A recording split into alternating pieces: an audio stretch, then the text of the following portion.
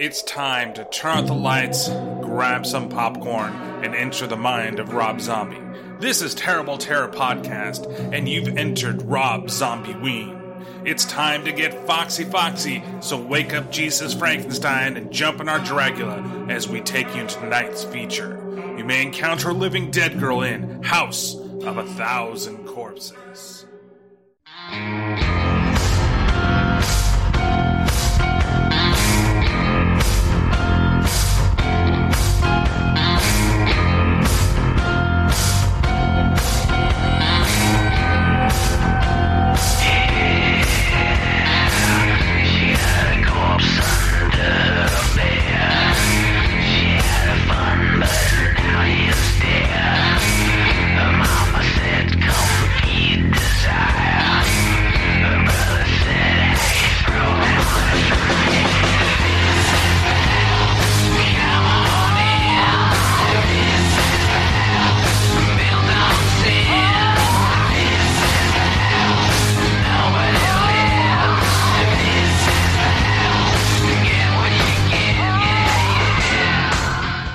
Why, hello everybody, and welcome to Zombieween.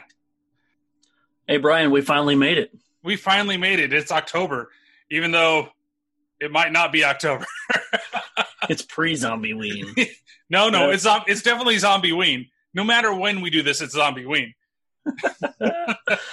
Oh man, I gotta tell you, it just gives me such good feels when I hear that song. I know. I've been telling you, it's been in my head for the last couple of days since I, watched this movie once again. And I'm just like, man, forgot how much I really like that song. I mean, I like a lot of Rob Zombie, but that song in particular is one of my favorites. It's been in my head for 17 years. Well, there you go. So what's your favorite Rob Zombie song? Ooh, that's like a punching me in the gut, man. Hey, man. Every song. Every song. No, you don't have to do it. Yes, one. I need one song. No. I can tell you mine. I love his catalog too, but there's one that stands out. What stands out for you? Never Gonna Stop, the Red Ruby Groovy. Okay. That's my favorite Rob Zombie song. Is that your wrestling entrance? That could be, if I was going to wrestle somebody. Yeah. It's kind of, because it's got it's dancey. It's still got the little bit of bite to it. The lyrics, I love the way that they've done. I love the feminine voices that come in to sing the song to you. It's like classic Rob Zombie, but it still feels like, jumpy. I mean, jumpy. So you're not going to wrestle. You're going to jump. No, I'm going to jump somebody. Yes. Well, if I ever hear Rob Zombie music blaring, I'm like, oh shit, here comes Brian. Is that the Red Ruby Groovy? Or somebody's about to catch a beat down? Never gonna stop me. No, stop. Never gonna stop. I think that was Edge's music, right? Eventually. It might have been. I'm not like the biggest wrestling fan in the world, and I'm pretty sure that Pat's going to tell me who it is. Yeah, both of us probably.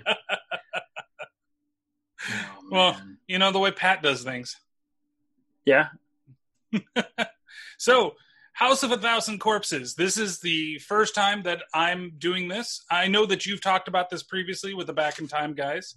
And Black Cat Shadow. And Black Cat Shadow, and a lot of people. So I'm making you do this one again just because I want to do the whole trilogy. Yes. That's the way that I want to do it. I don't want to skip out on this movie and have to put something else in, like the Haunted World of El Super Bisto or something like that, which I do really enjoy. It's really fucking weird. I do really enjoy it. But we also don't have, there's only a trilogy of the Firefly family. So we are going to have to do one that's kind of out of the, pantheon of these films, and wonder what that one's going to be. As we get closer to the Halloween season, let's see here. It's going to be 3. It's going to get closer to the 31st. I have no idea. I have no idea either. I mean, can't do the Halloween movies because I've already done those. Yeah, those are already some of your best episodes. So how are you going to top that? Son of a bitch.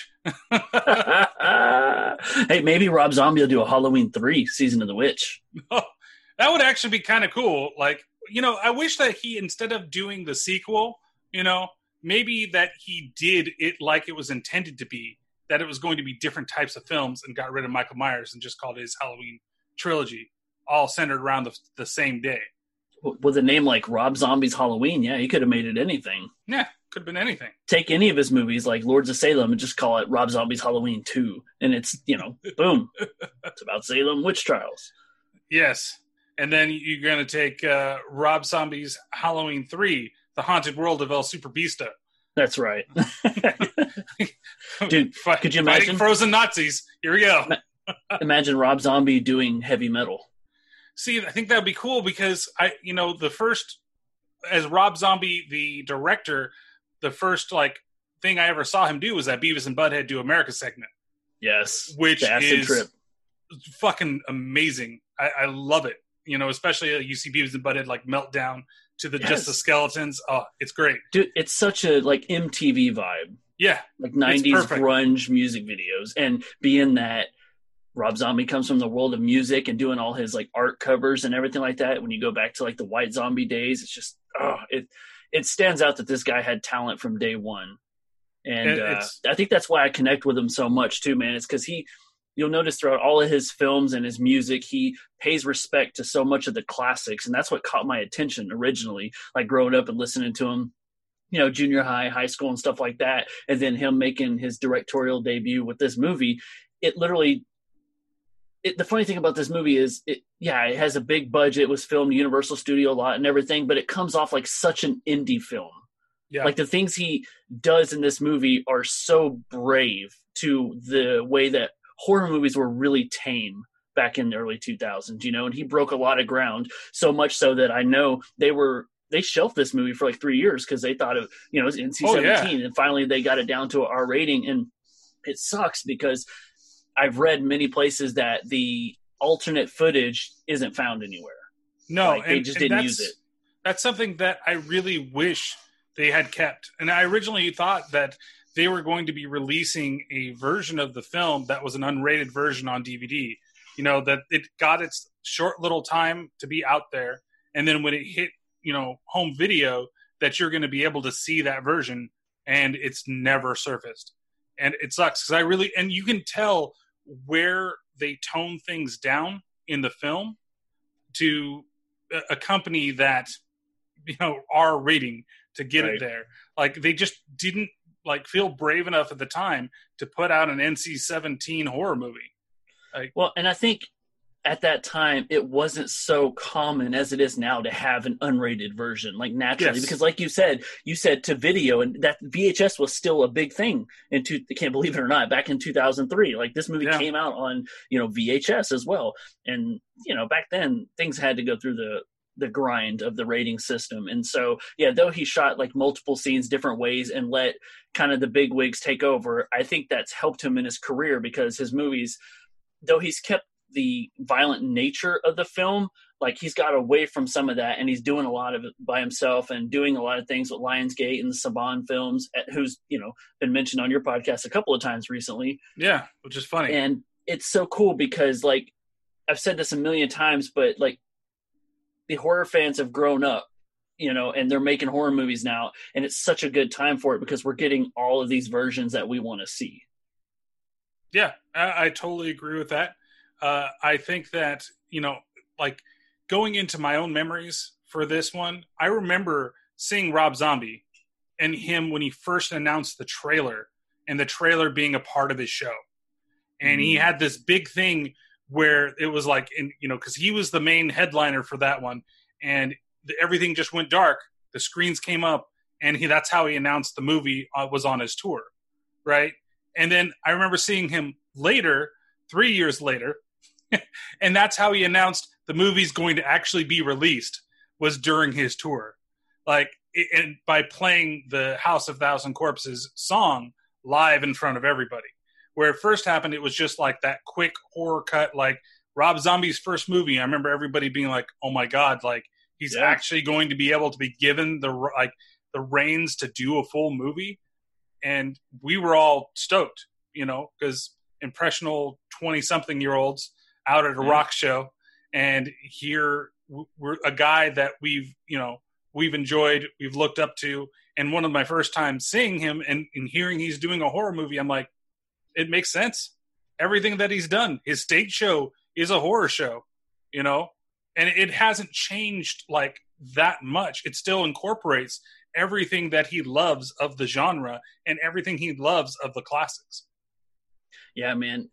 I think back to when I first saw anything about this movie, and it was a teaser on another horror movie, and it was just a black and white scene of graves being dug, and it was like raining.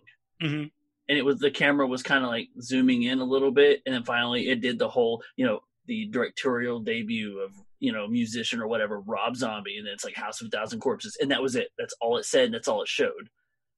And then the thing was in hiatus forever, and nobody forgot about it, but I think people understood, like, yeah, that probably not coming out, Yeah. And then to hear that it is similar to the way that he shocked us with another yet sequel in the trilogy. Like, we would have called it done, and then we hear there's another one coming, and guess what? I saw that first trailer at a concert too. And it's absolutely crazy, like, especially with the third one, to look at the behind the scenes stuff after everything was done, and to actually hear him talk about how he, necessarily didn't want to go back, but he felt it was the right time, and how he still was a little bit of a struggle even then to get this done, even after how well the Devil's Rejects really did, and it was still like, well, it's so long ago, maybe you should have made this movie when that was at the height of everything, and he still decided, you know what, I'm still going to do it. And for a lot of people, there are actors in this movie, this is their first introduction to those actors. First introduction to Sid Haig, first introduction to Bill Moseley, first introduction to Karen Black. You may look at these guys and be like, you're really familiar, but you don't know exactly where you've seen them from or if you've seen them anywhere else. Bill Moseley, this was my introduction to him. And I know that he's done quite a bit, more, and he's actually been involved, like he was involved in Army of Darkness, but he was just like a little bit player in that movie. But I still find that funny that he was actually there. But it's still like these guys have become even more of a horror icon after this movie, and they were already icons before. And that goes back to what I was saying earlier about how he shows, it's like his love letter to the horror genre, is he accumulates, dare I say, these has-been actors, right? Like, I hate that term, but essentially these folks weren't doing much at the time. I mean, a lot of 90s movies were kind of whatever, and a lot of TV movies and stuff, but as we all know, horror took a weird spin in the 90s. Yeah. And so for them to literally have their careers revived again, and like you said, now people are like, oh, Karen Black.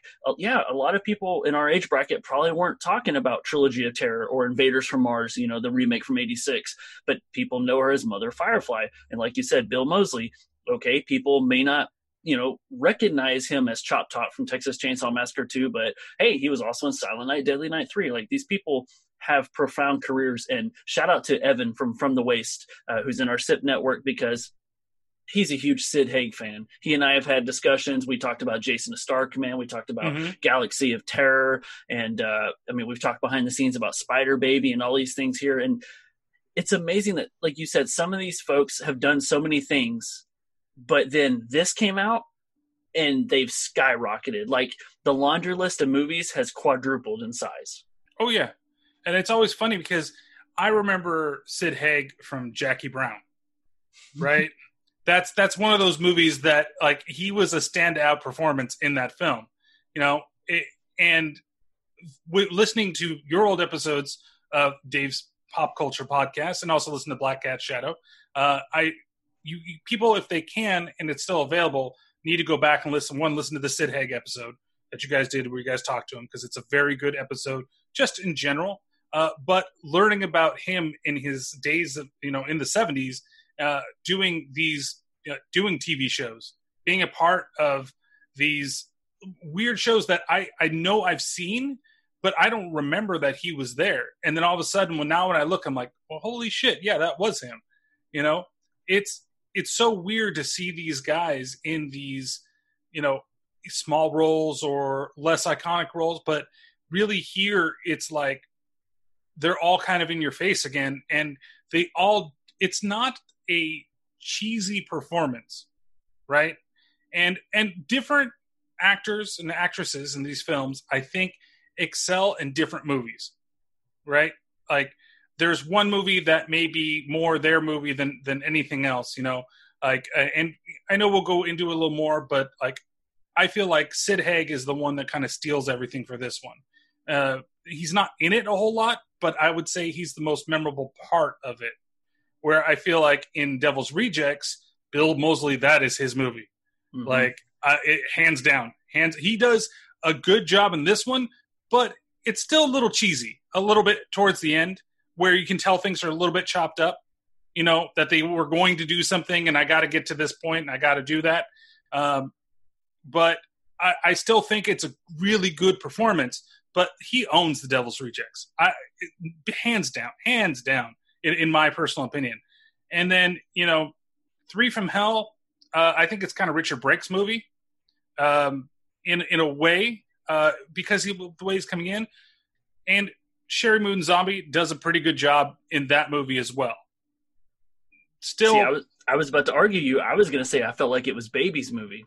It is a little more Baby's movie, but I feel like I guess I guess I could probably go be swayed a little more saying that it's Baby's movie, because Richard Brake's movie's honestly a different one that we're probably going to be looking at. Probably as we get closer to the 31st. That's probably as we get closer to that, and that's going to be Doom again, because I'm going to make you do that again. But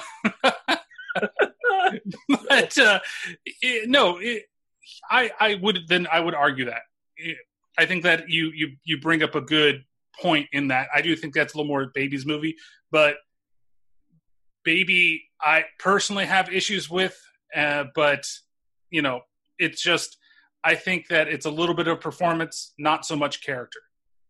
Okay.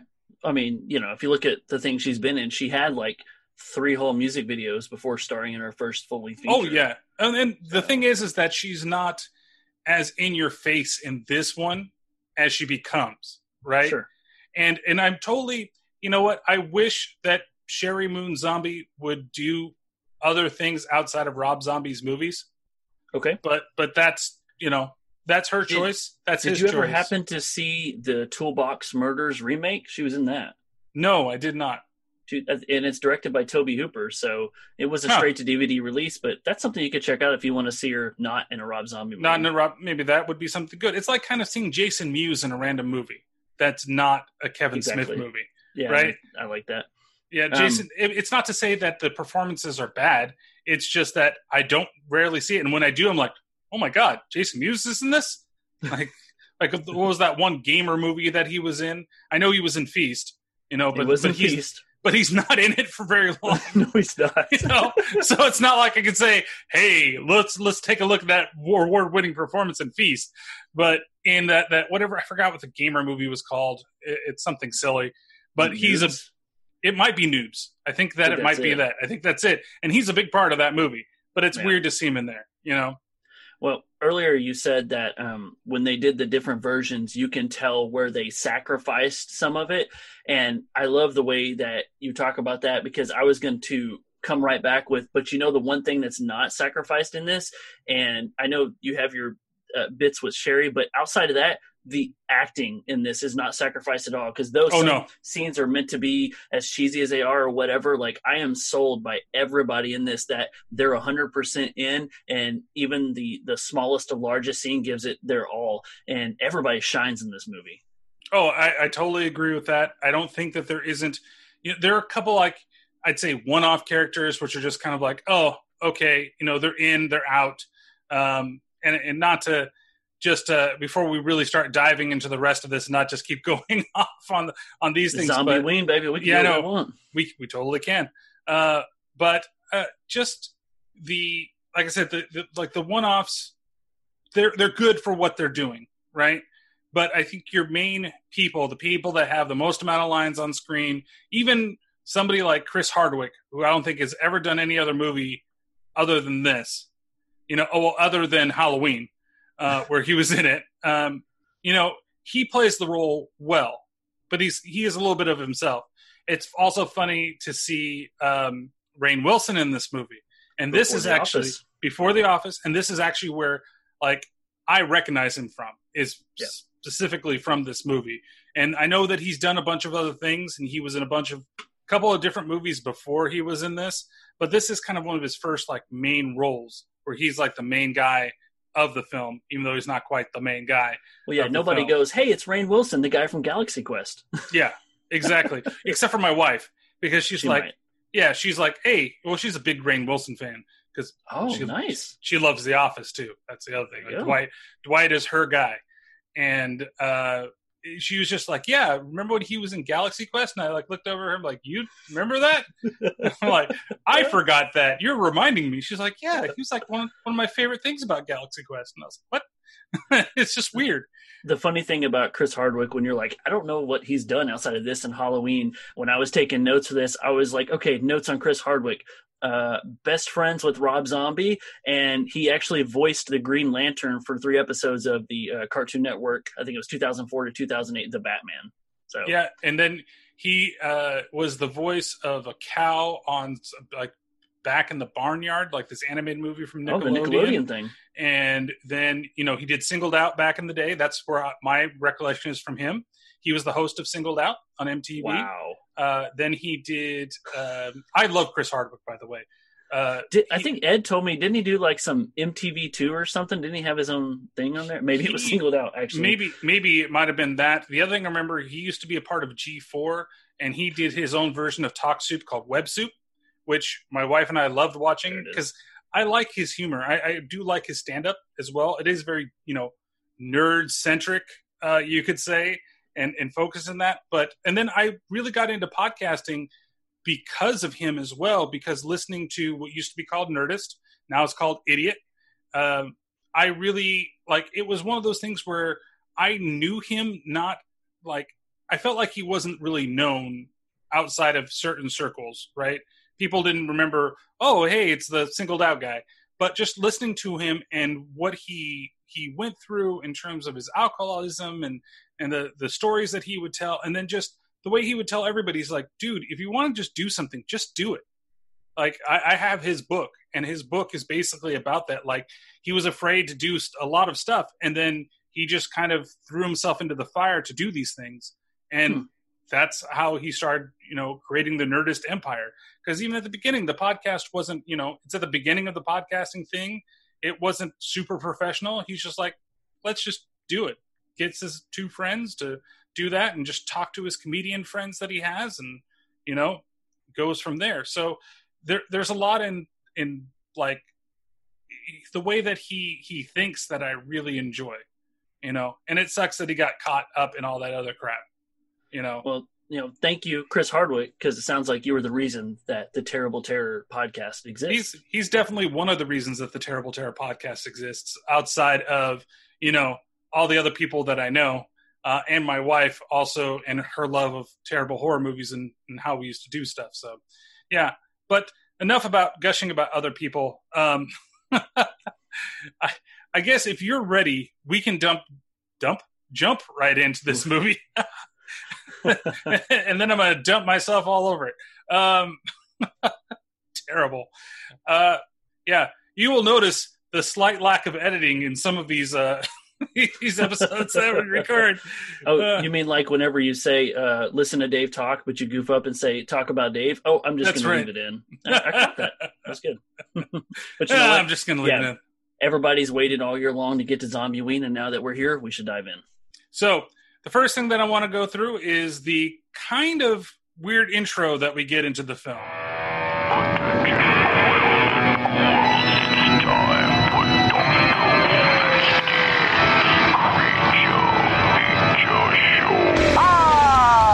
The doctor is in.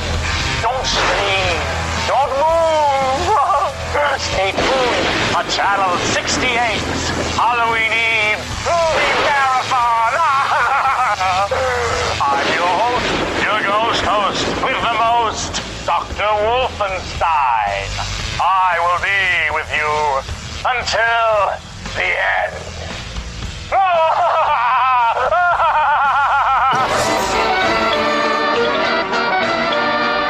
Howdy, folks. Like blood, violence, freaks of nature? Well, then come on down to Captain Spaulding's Museum of Monsters and Madmen. Yeah, see the alligator boy. Ride my famous murder ride. Most of all, don't forget to take home some of my tasty fried chicken. Ha ha! It just tastes so damn good. Man, I just absolutely love it. It already makes me smile just like listening to it. Yeah, there's Sid Haig stealing the show already. He's already stealing, but the whole intro with like the old school like monster man like late night, like I like the way that it seems weird when you first watch it, but it's almost like it's introducing you to the film like they used to back in the days. Right? When you'd watch these B-movie or really late night, if they managed to show like an old grindhouse movie that you could catch at like 11:30, 12 at night, where you'd have somebody almost like a Joe Bob Briggs, you know, what he kind of does now with his show, The Last Drive-In, and what he did with Monster Vision back in the day with TNT. But that kind of like old school introduction that seems out of place. And then it leads right into a commercial. So like you're getting a commercial for the movie before the movie actually starts. Yeah, I mean, I don't really find it out of place per se, but I understand what you're saying. But I think it's more because I've been always committed to his vision and passion for the older stuff. And I'm thinking, like, of course it would start with this. And I'm with you. I love the idea of a horror host. And to me, it just makes everything much more fun. And it's weird because he pops up, but he doesn't like I feel like he was meant to be in it more or to have that character more, rather than just some of the small little scenes that he ends up just kind of being in like before certain situations happen. It's funny because Rob Zombie initially was going to play that role and he underwent different makeup tests and he's like, he chose not to do it because he felt like even though he did sporadic tests, he still looked like Rob Zombie. He's like, yeah, it all just looks like me. So he got somebody else to do the part. Who honestly kind of looks like Rob Zombie. Doesn't he? I mean, I think it's because I think of the Living Dead Girl video. I think when I see that, right? Because that's where he's like the Carnival Barker type of like thing, and making sure that I'm not fucking up my Rob Zombie song music video looks. But so, that's what it reminds me of. The Living Dead Girl video was actually Sherry Moon's first thing that she had done.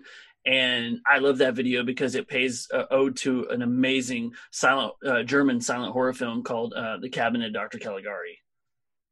There you go. So we then come up upon the what would you call this? The random pit stop? Like you got fried chicken, you got gas, and you got a horror museum. Yeah, these are things that only exist in our dreams, Brian, because I have yet to see a place that looked as awesome as this. Which is funny because you think that this looks like the Midwest, right? I think this actually takes place in Texas. Is it Texas? I mean, I'm a bad Texan if that's so. I think it's supposed to be Texas. Actually, I think I did read that. I think you're right. And so that means these places might exist in your neck of the woods. That's right. Well, maybe further west. Further west? Out towards El Paso or something. I saw those dirt roads, man. What are you trying to say about El Paso? That's west.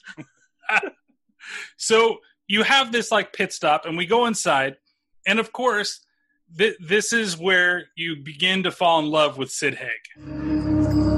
Shit, I can't do nothing with this now. I can't get rid of this. It ain't worth nothing. My name's all over it. I was fixing to trade it to Jackie Cobb. That retard that hangs out at Molly's fruit stand? Yeah. You know, for the life of me, I cannot understand why you hang out with that asshole. He's one horny retard. Well, ain't they all? All they want to do is eat and fuck. Well, if you know him, you might understand his urges. Worse than a rabid-ass baboon. Yeah. You know what his favorite thing is next to whacking his weasel? He takes a sharpened pencil and sticks it in his eyeball and twists it. What? He doesn't hurt himself, though. He kind of twists it right next to his eyeball. Huh? He been putting that pencil someplace other than his eyeball. Nah, he don't do nothing like that. Although once he got caught, with a Planet of the Apes doll stuck up his asshole. God damn! They had to take him to the hospital. Kid had Dr. Z stuck halfway up his butt. Couldn't get it out.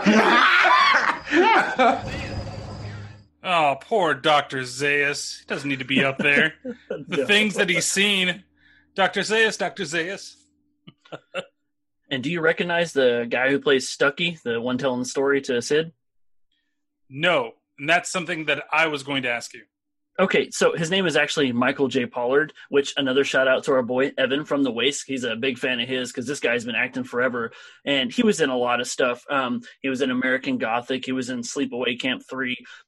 But what's really cool, and you're going to love this, is he actually did a voice in the Trauma Crusaders TV show. Movie, the animated movie of he's credited as the Psycho in the movie and 3 episodes. So whoever the Psycho character is, like, oh, it's Michael J. Pollard. But that's pretty cool. Not too long ago, we recorded on the From the Waste podcast where we converted over the Trek Talk to, and Evan had us do a post-apocalyptic episode from the 60s called Miri, and he's in it. Oh, wow. So he has been everywhere, man. He's been everywhere. So, bad Johnny Cash joke. But I guess that's why I missed it. But this is kind of your introduction to Spalding and to Rob Zombie's dialogue. Yes. This is the perfect introduction. I have to say, for this film, the first what is it, like 10 minutes of this film that leads you to the theme song, or actually it's more like not 10, it's more like 6 minutes of it that kind of leads you in. It is a great introduction into the world that he wants to create, and it's a great introduction into what you're going to expect with how things are going to go between characters, because it's kind of a jokey / like serious. There's certain things, and I'm not going to try to say what I'm saying right now about what I loved about Sid Haig in this movie, but it's the way that kind of everything flows. You have that grindhouse nature, and you can tell who the naughty characters are, the bad characters are, based upon the dialogue. Whereas when we finally meet Bill, Jerry, and the girls, you can tell that how they speak is much, much different, and that they're like the good kids, right? Yeah, for sure, man. I love the dialogue that Rob Zombie does. And I know if you're new to kind of his world or any extreme horror, it can come off very offensive, and that's because it is. But yeah, Rob Zombie doesn't care, right? He does what he wants to do. He always shines his vision through. But if you can get behind it and just kind of let those, feelings go and just enjoy the movie for what it is, like you said, you can separate your good characters, bad characters, but you can tell if the actors are having a lot of fun, because it's very, very much in vein with like a Quentin Tarantino movie where it's dialogue heavy, but all the conversations they make you feel something. It makes you feel like you're kind of just watching the guys or in on the conversation, right? And you can definitely, you can enjoy the dialogue and you can enjoy the characters, but you know that you're not supposed to connect to them because of how they talk, right? That's very, and that's what makes Spalding in this movie kind of a weird character, because I feel like there are times where you can connect to him and you can be it, but then there's other times where it's like, oh, this is a little bit too much and maybe I need to kind of stay away from how I can connect into that character. Yeah, he definitely sends off that vibe for you to not let your guard down. Exactly. And I really like that. And it's something that's shown, and it's not every zombie movie. With the dialogue that you're going to get when it comes to zombie movies definitely after Devil's Rejects, I feel that what we're going to get.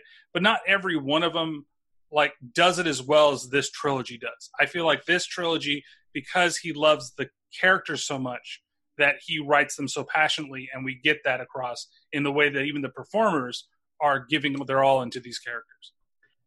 See, I feel like I'm listening to your Rob Zombie's Halloween episodes, except for you said the opposite. Why is there so many F words in this? Why is the family hating each other? But yeah, I love it. No, and yeah, it's exactly the opposite. That's the weird thing, is that this is the same fucking dialogue, right? It's the same thing, but it works here with these characters, where I didn't feel that it, especially more so in Halloween 2 than Halloween 1, it doesn't necessarily work in those ways. So I guess maybe because I have an appreciation for these films, these specific films, that, well, at least these first 2 films, we'll get to the other 2 films that we're going to talk about, but I do like them as well, more than the Halloween movies. But with these characters, I feel it fits these characters very well. Maybe the problem is when the Halloween movies are doing it, it sounds weird just coming from children. Yeah, that could be it too. I don't necessarily need to have kids tell me to fuck off all the time. Exactly. So, well, let's continue with the scene because we probably get one of my favorite exchanges in the film. So from here, we go outside, and then all of a sudden we see a cop car pull away, and we'll meet that police officer a little later on because it's the same, I believe it's the same cop that ends up doing the investigation trying to find the kids. Not the deputies, but like the older gentleman with the graying hair. That's the there. guy that looks like Gandalf. Exactly. Almost Ian McKellen-like. So he leaves, and that's the perfect opportunity for a couple of bumbling idiots to run into the store and try to cause heck. Hurry, fucking Moses, y'all get the fuck out of here! Clowny, keep your paws where I can see. Yeah, don't move! I'll blast the holes the size of a Kansas City watermelon through your ugly ass bozo face! What the fuck is that supposed to mean? Go grab that other asshole out of the shitter and drag his ass back in here. Right. You miserable motherfucker. I ought to jump over this counter and bash your fucking balls in. All right, Kippy, hand over the cash box and I might leave your brains inside your skull. Well, I'll tell you what, Ski King. Why don't you just take your mama home some chicken and then I won't have to stuff my boot all up in your ass? I don't like chicken and I hate clowns.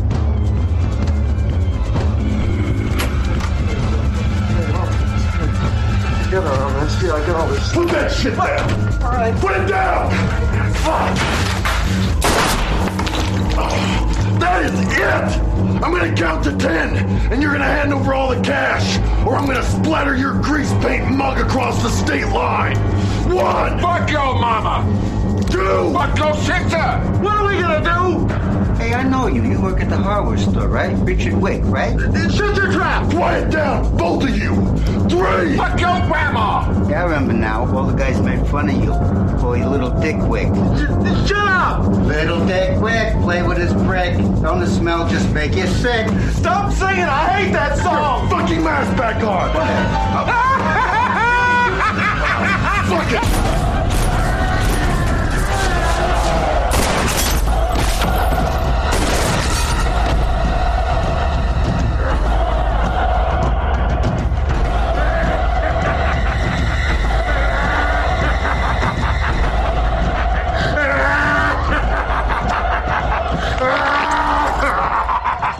Most of all, fuck you! Goddamn motherfucker got blood all over my best clown suit. It's fantastic. This is one of the best openings for a horror movie ever. Like it's perfect because it's setting the tone, it's setting the characters, but these aren't the characters that we're going to spend all the time with. But you get an idea of the way the characters in the world work. And it's, I fucking smile with glee every time I go through this scene. Oh yeah, it's executed perfectly. And I meant to ask you, did you see this in theater? No, I only saw this at home. Like I ended up buying it. The moment that it came out and I could find it, I bought it and we watched it that night. I remember this came out on a Friday and I went the very next day, Saturday morning, and it was just me and a buddy. There was nobody else in the theater. And the reason I bring that up is because I remember right when this scene ended and it transitions into the credits, my first thought was like anybody who's not like they would leave right now. Like this is immediately, like you said, it sets the scene, it sets the tone, and anybody who's not on board is already leaving the theater. But on the opposite side, that happened, and I looked at my buddy, and it was like an instant eye connection of we are in for a hell of a ride. Oh yeah, and that title credit sequence is also telling of what you're going to get in the film. Like it looks like it's a bunch of kind of like disjointed, disconnected little like music video style of cuts, right? And we do get a lot of that too. I'm not going to say that this movie isn't full of that type of thing where we seemingly get these weird little cuts in the film that don't necessarily feel like maybe they belong, but they all tell something important to the film. They do, and I love them because they just offer, and this is something this movie does a lot, unique transition sequences. And I know he filmed all that stuff in post-production, just one-on-one in his basement, which is really cool to know that he just pulled out, I think it was either like a 16 millimeter or 35 millimeter camera, whatever it was, and just filmed them himself one-on-one and then spliced them in later. But I just found it to be so effective because we'll talk about other scenes that transition really well, at least if I remember when they pop up. But I remember you almost had that second of, wait, what's happening?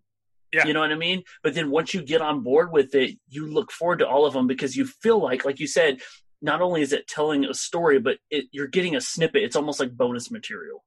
Oh yeah. Then when it happens when characters are introduced, it happens, like you say, they're used as transitions. And even with there are some things that don't feel quite right, but I think if you take a little bit of time, then you can kind of pinpoint them into certain areas. Now, are all of them clean?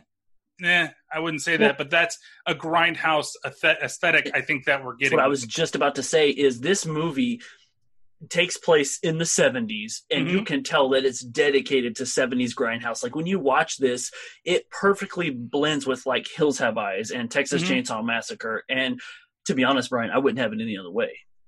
Oh yeah, I totally agree. And it's definitely I think at the time, even for me, it was something that just it felt odd. And I still kind of have that old feeling because I didn't connect it right away. And so, but then there's scenes I remember, and when we get to them, but there's scenes I remember that I loved that my friends just why is this going on? Separate the men from the boys. That's right. So from here, we've gotten our title sequence out of the way, and then we see a truck drive by, and I think it says God is here. Something like that along those lines. I don't remember exactly. And it's blaring out, but we get to meet Chris Hardwick, who plays Jerry, and we get to meet Rainn Wilson, who plays Bill for the very first time. Where the U.S. Department of Agriculture is checking whether state meat and poultry inspectors are good enough to allow the product to go on sale nationally. The USDA is set to hold hearings. Some of these Manson chicks are really hot. Shit, how are we almost out of gas? Look, and it's squeaky right here. Now that's a girl you would date. Jerry, how much did you put in? I don't know, $2-3. $2-3? I told you to fill Bill, the tank. feel me. Am I made of money? Get off. Jesus Christ, Jerry. Don't panic yourself there. Way too much caffeine, guy. You know, I wouldn't be drinking so much coffee if you do your share of the driving. You know I don't have night vision. Oh, not this again. Seriously, I can't even make out the lines in the road. Fine, Bill. You know what? You want to pull the car over? I'd be more than happy to kill us out here in the middle of nowhere. Look, besides, there's a billboard right there. Captain Spaulding's Museum of Monsters and Madmen. Oh, that sounds great. Fried chicken and gasoline. Next exit. There you go. Problem solved. Now we didn't have to freak out. It was a real big deal, Bill. Okay, so why does this feel like this is going to be a road trip between you and me?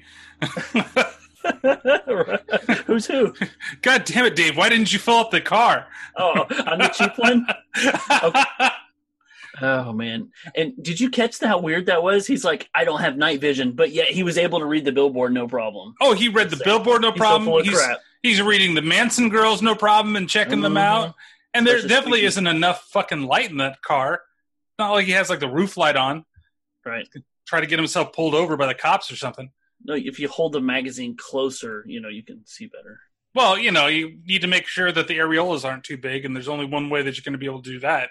That's it, right against your face. Yeah, I mean, Jerry is definitely full of shit. There's also something I realized about this movie that I'll have to talk about when we get towards the end of it.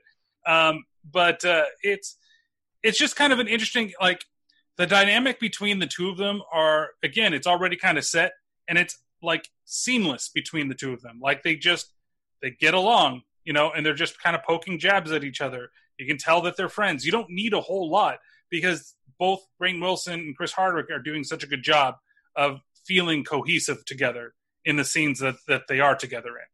I don't know if it's going to be a complaint, a big sticking point for me, but I don't feel that their girlfriends have that same type of connection. But I also don't know if it's not meant for them to be truly friendly.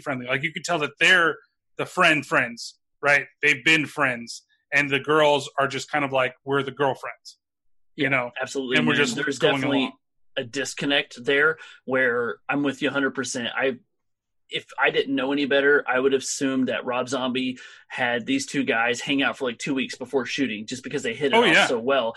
And he would have had the two girlfriends not meet each other and until the movie, you know what I mean? But I think it adds a lot to the character because we talked about the way that the characters talk separates, okay, this character's good, this character's bad, where clearly we know, okay, Bill's going to be the kind of by the book, straight, narrow guy, and Chris Hardwick's going to be just kind of the wisecrack ass, but they're both good guys, where we have the two girlfriends, and I know we're going to get into this, but you can tell which one right away is daddy's little girl, and maybe she's going to be a final girl, I don't know, but then you can tell the other girl is definitely doing a bitch fit the whole time, and that never ends well.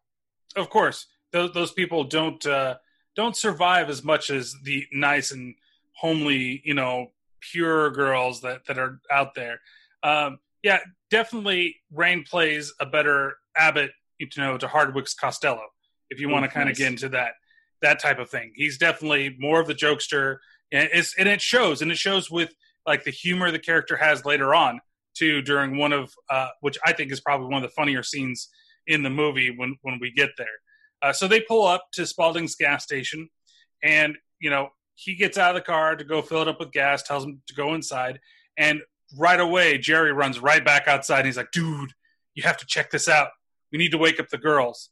And then there is one of those jump cuts, right? One of those transition little scenes in between before Hardwick comes back to the window and he wakes up the girls with a jump scare. Yeah. And it's just, that one's kind of a weird one in between. It doesn't really, that one kind of doesn't tell anything. Other than to create because it's kind of like it seems like a pan of the store. Like, right. It's just really quick. And nothing really. I have a question for you. Sure. Is it Boss? Is it Boss? That's when Chris comes out and he's That's like, right. It's so fucking Boss. And I even wrote it down. It's fucking Boss. There you go. I was like, I had to think about that for a second. Oh shit, is my memory going? Yes, but it's fucking Boss. Yes. So they wake up the girls. The girls are, again, not very happy. And the thing is that you didn't really even know that they were there. It's like really weird because as they're driving in the car, it just looks like it's, Jerry and Bill going across the country together, having fun, being buds. And then in the back seat, they're completely hidden until they get here. He wakes them up, and then you notice that, they've been covered with the jackets the entire time, trying to fall asleep. So they wake up. They go into the store, and then that's where we get the I got you type of scene here with Spalding. What's in that case over there? Hairless monkey. Did you see the crocodile boy? How'd you like to find that in your pants? Excuse me, sir? Howdy. I love this place. How long have you been running this place? Well, how long's a piece of string? I don't know. Too goddamn long. That's how long. Too goddamn long. That's right. Right, I hear that. But how long, actually? Shit, I don't know exactly. I took over from my pa right after the Duke nabbed the Oscar. Oh, you mean John Wayne? Well, son, how many Dukes do you know about? Greatest American ever lived. Look at that. Circle up the wagons, pilgrims. Whatever you say, cowboy. Yeah, I'm not that much of a Western fan. I like science fiction. Space boy. Yeah, I figured as much. Let me ask you something. How come you asking so many jackassy questions? Oh, you see, my friends and I, we're driving across country. We're writing this book, actually, on offbeat roadside attractions. The crazy shit you see when you're driving across the country. I don't drive cross country. But if you did. But I don't. Yeah, but just supposing for a second that you did. You little dickens, you. I know what your problem is. What's that? Y'all think us folks from the country's real funny like, don't you? Jerry? Yeah, well, saddle up the mule, Ma. Slide me some grits. I've got to get me some education. Jerry. You asshole. No, I'm really very interested. I'm not trying to make fun. Gotcha. are such a bad clown. Oh, fuck these sides, Sally. Who the hell want to read about all this horse shit anyway? You'd be surprised. Son, look around.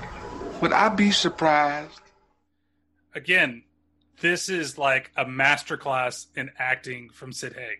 Like, just the way that he can change his tone so easily within the scene, and that his facial expression just like it just drops and matches at the same time. This is why I say it's Haig's movie, right?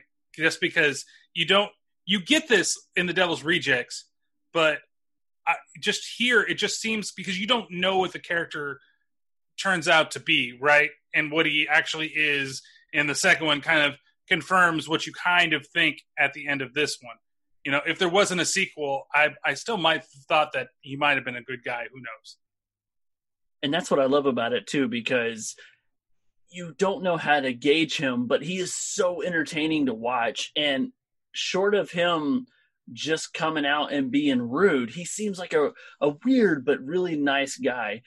And I don't know, man. I mean, he's a scene stealer for sure. And it's so funny because I remember vividly when this came out thinking he was in it more than he actually is, just because of the amount of performance you get from the limited time he's on screen. Yeah, and he gives some of the best performances that you see in the whole movie. This is one good scene later on when we talk to Wydell. It's another great scene. And it's not to spoil talking about that, but it's the same thing. Just how his face changes and how his tone changes without moving much. Like, it's just, you even see it here. Like, you feel the same way. And it doesn't help that the music is also kind of pounding at the same time. And it's changing along with his tone to that, you know, serious going to jokey. You get that dun dun dun dun dun dun dun dun dun dun, like, and it's electronic-y, and it's just kind of giving you that sense of danger that something's not quite right. And then it just turns out that, oh, he's fucking with you. It's a very Joker thing to do. And yes. That laugh he has, I'm just saying. Oh, well, you know, he was a Joker in his past life. Yeah, maybe he was like Tim Curry. He auditioned for the Joker, but it was too creepy, so they just gave it to Mark Hamill. Yeah, that's right. But Mark Hamill still is a good Joker. And he is creepy. He is creepy. Yeah, especially his later versions of the Joker. Much creepier. It ages with the character, man. Yeah. It's great. Love it. Love it. Just like this movie. 100%. Yes, exactly. Everybody gives it their all. So now the boys got to convince the girls that they need to go on the murder ride with him.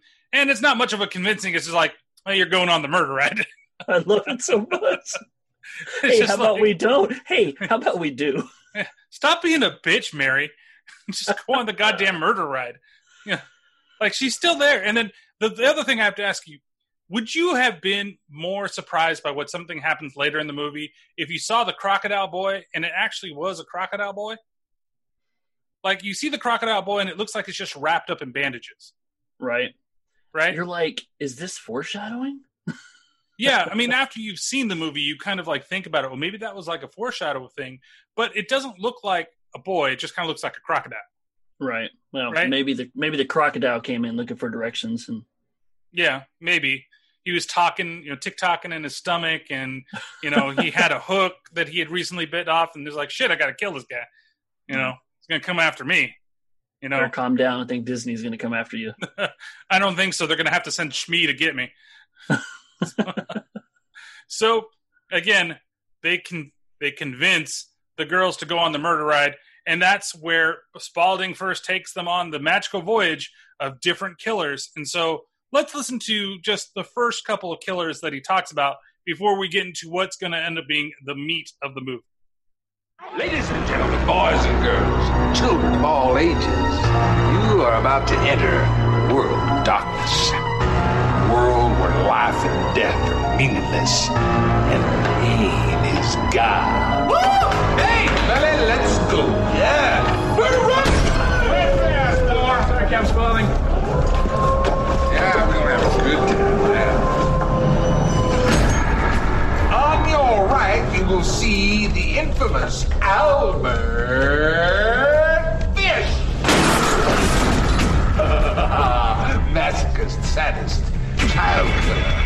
most importantly, cannibal. Fish, born 1870 and enjoyed spankings with nail-studded paddles and stuffing needles deep into his groin. Yeah, I have a question. How many nails... Hold all questions.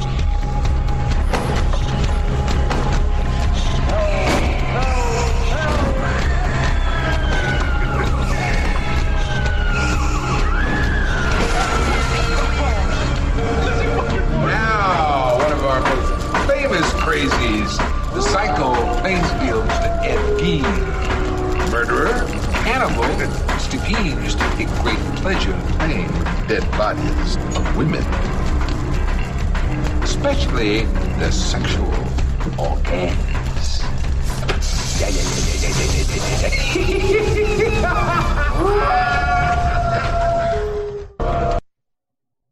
Okay, so I didn't cut that right. So you got a little clip for the other one. But so let's talk about who we get to see in this murder ride that he's got here, right? He's got, you don't get to hear him talk about Lizzie Borden, but Lizzie Borden's there. You see her. Yep. You see her, and she pops out and with the, the axe and everything like that. You can't see me actually make the motion, but Dave can, and that's all that counts. We both made the motion, actually. We both did. And then, so you've also got Albert Fish. Yes. And Albert Fish is a rough story if you've never heard the story of Albert Fish. There's another podcast called the Time Suck Podcast done by comedian Dan Cummings, or I think it's either Cummins or Cummings, one of the two. But he does a lot of, like, he picks a subject and he talks about it like me for hours on end. And he did a 2-hour podcast on Albert Fish. He does a lot of serial killers and cults and stuff like that. It's interesting. It's done in a comedic way, but it's only one guy talking to you, so it's kind of like, well, I guess it's like me. But it's a really fascinating story, but it is fucked up. The whole thing is fucked up. And then Ed Gein is your last one. Two of them are cannibals, right? Cannibalistic nature. Two of them slaughtered women, but Fish was more about kids, so focusing on young girls and boys as well at the same time. And Lizzie Borden just, I don't know, where would you put her in the whole mix? Killed men. Yeah. Killed men. She killed her mother too, right? Did she? She's my least versed out of all of them here. And that's something I was going to say too, is when this movie came out, that was like the height of wanting to know as much as I can about true crime, because even in the back early 2000s, it was still on the up as far as the exposure. Like, I think libraries were still a thing and you could do your research online, which was like, whoa, fancy. But I remember in the early 2000s, they were putting out the straight to DVD serial killer movies. For instance, like, what's the guy's name? Jeremy Renner, who plays Hawkeye. Mm-hmm. He was Dahmer in the Dahmer movie. And they had like, Corin Nemec played Speck, and there were, Gacy, and then they actually had Steve Railsback, who I love, who makes an appearance in Devil's Rejects, and he played Ed Gein. And that was my first exposure to Ed Gein. And of course, a lot of horror people know that Ed Gein was certain inspirations for, like, Psycho and, Silence of the Lambs and Texas Chainsaw and all these wonderful things. But it was fascinating to know, like, because at this time, the social media thing wasn't a thing. So if you were into this stuff, you were just a freak. That's all it was. But then you see it idolized on the screen. You're like, yes, like, I know about that, or I'm into that, or whatever. You know what I mean? And I had known about Albert Fish and the needles in there. And side note, I died whenever Chris Hardwick is just like, how many what he wanted to know. How many needles could he fit into his groin? And save all questions till the end. Yeah. And then there are no fucking questions. No. It's like another scene in the movie that we'll get to that I have issues with. But it's kind of a weird set of serial killers, right? Like, that are being, like you said, they're kind of being glorified at the same time. Like, you can tell that the reason that he's doing this is because he has some type of either, I'm not saying sick interest into what they are, or it's just kind of like a fascination to create this murder ride of, and to pick people that maybe don't have any relevance to him or the area. You know, like, why is it these three that are like the famous people that I had to make a murder ride of? So when you say he, are you talking about Rob Zombie or Captain Spaulding? I'm talking about Spaulding. Okay. In this case, like, you could see Rob Zombie because the influence that these killers have on horror movies. Sure. Right. And I think that's the reason why he's focusing on one, you know, he's again in Texas, and with some of these movies take place in Texas. And so why not have the serial killers that are associated with these movies, you know, be the focal point of everything, and him bringing in next his own serial killer monster to add to the mix. That is a local legend. Well, one thing that I love to say is the scenes, like, I don't know if it's messed up to have a favorite serial killer, right? But Ed Gein's my favorite. And what I found amazing about this sequence here is the fact that Bill Moseley played Ed Gein in these cutscenes. And then, like, the smaller ones when it's not the animatronic thing that was. Yeah, Bill Moseley's not the animatronic, though I assume he could do it. But yeah, when they do the millimeter cut scenes, he looks so much like Ed Gein. It's scary, dude. But I love how Rob Zombie's going all in with this. And for some folks who may not be versed in true crime and they're seeing this for the first time, like, the relevance, I don't know, but I think that it's a very interesting pick of which serial killers he chose to put on the foreground to show you, because there are some horrifying stories in there, but you start to notice little connections in between and throughout because of what these serial killers did, hence, like, wearing people. Yes. And they definitely do go back to the characters that he created. It's both like an homage to the films, and then it's showing you where he got the inspiration for the characters that we're coming to meet soon. And that's where it's kind of a weird thing, you know. And you can definitely say that, you know, maybe he went in the right direction for the Devil's Rejects, you know, going away from what he did, because it seems like as we've moved on in this scene, that this is what he was going for in doing I don't know, would you call it a monster movie? Or would you call it still a psycho killer grindhouse type of movie? This one that we're talking about now, it's a deadly combo, right? Because the movie definitely has an entire Texas Chainsaw Massacre vibe to it. Mm-hmm. But then, as we'll get to, like, the last 20 minutes totally flip it on its head. And I know my family specifically don't like the end of this movie and the way that it switches from realistic to possibly unrealistic. Like, okay, we've definitely transitioned from serial killer to a haunted house movie, but I love it because it is what it is, man. It's the serial slasher psycho family combined with the haunted house creature feature movie. And I think when I look at this movie, like, Rob, I don't know if he went out to say it, but there may not have been plans for a sequel or a trilogy for that matter. Like, this may have been just a one-shot deal. And the thing I love most about this movie is when you look at the scenery to the performances is I get the vibe of, okay, I got one chance to do this movie. I'm just going to give it my all in every category. And I think that's why we get so much of different things. Yeah, and I agree. And so let's go ahead and take a ride and meet Dr. Satan. Now, one of our local heroes, Quentin Quayle, a.k.a. Dr. Satan. Murderer, torturer, but most of all, master surgeon. Mr. Quayle was an intern at Willows County Mental Hospital, nicknamed Weeping Willows for the never-ending cries of pain. Through primitive brain surgery, Mr. Quayle believed that he could create a race of superhumans from the mentally ill. Vigilante justice prevailed. They took his ass out and hung him. And that infamous hanging tree is no more than a stone's throw away from where y'all's ass is now seated. The next day, his body was found to be missing. And until today, no trace of Dr. Satan has ever been discovered. But then who knows? lives next door to you. Doors over, exit.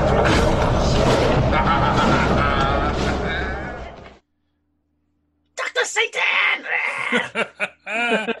Yes, that's how Chris Hardwick comes out of there. He's all excited of seeing the whole thing, and he's just gotta get that Dr. Satan. So good. And I love how the scene ends with doors over, collect your chicken, get out. Just in the background, and he's done. He's like, that's it. I did the tour. I did what I was supposed to do. He gave a hell of a performance to show everybody. And can you believe we're only 15 minutes into this movie? Yeah. And you know what that makes me think of? Hey, Brian, how long is this episode going to be? Oh, I don't know. It's been about an hour already since we've been recording. So let's see where we can go from here. Well, see, I was going to go somewhere to like a piece of string. Oh, that's right. Long. It's going to be too goddamn long is what it is.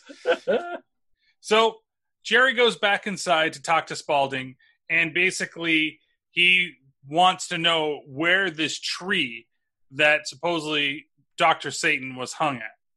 I know it seems stupid, but I really want to see this tree. Do yourself a favor, son. Just forget about it. Oh, come on. I live for this shit.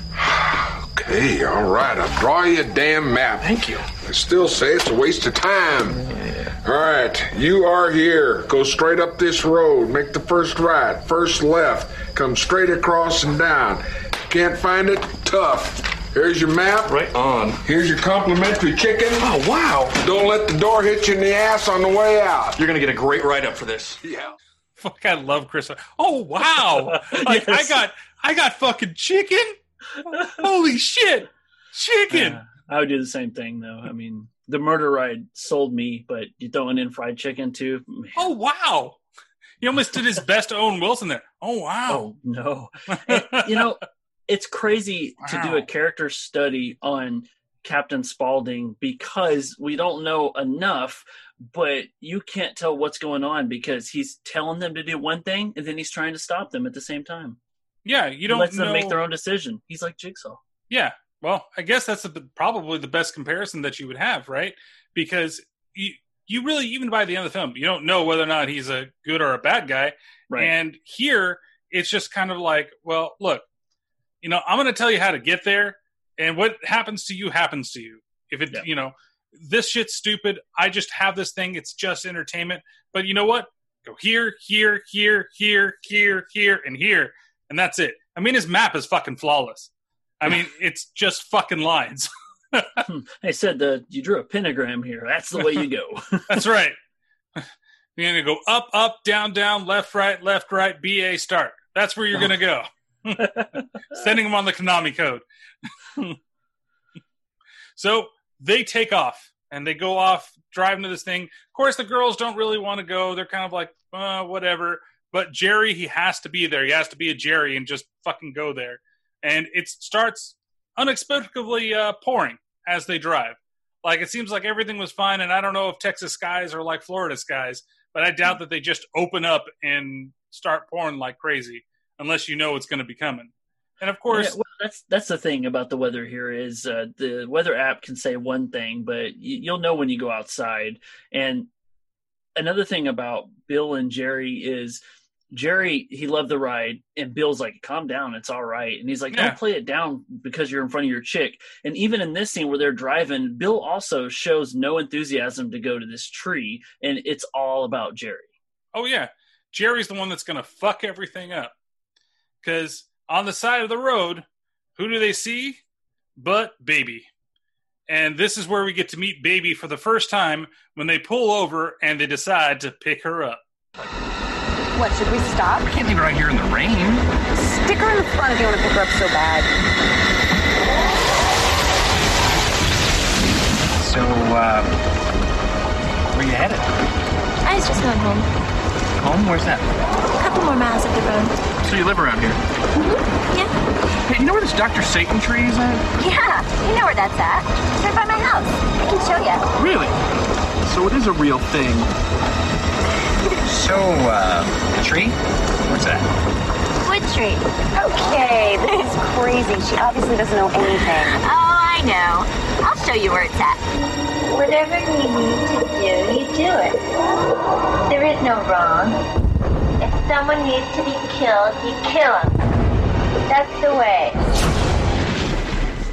So before this too, and before we get into this, I forgot to mention that you also heard on the radio about the missing cheerleaders. Yes. That's like a big thing that's happening, that some cheerleaders got kidnapped and, they're just out there and nobody knows where they are. And it doesn't really seem like they are really paying attention to that as they drive, right? It doesn't like cause any red flags or anything like that maybe I shouldn't pull over because they're too, especially Jerry's, too into going finding this tree. Yeah, what tree? Right? Yeah, exactly. I don't know, man. You talk about hearing about the cheerleaders on the radio, and I'm like, man, I love that kind of detail that Rob puts in this movie. Like, you're only catch it if you're paying attention to everything, or now on your second or third watch, the idea that they keep setting up for something. And like you said, more of the story is told through clips. And even in this scene right here, it ends with a transition where you're like, oh, well, baby's not good. Yeah. You get that right away. It's just like she's basically saying their people need to die. And killing, you just kill them. You just kill them. They need killing. Hey, guess what? That guy needs killing. Just kill him. And in what world do we live in where your girlfriend's in the back seat and you're picking up a female hitchhiker? Well, if you want her, you just keep her up front. Like, no, that would have never flown. Yeah, it doesn't make any sense. Like that.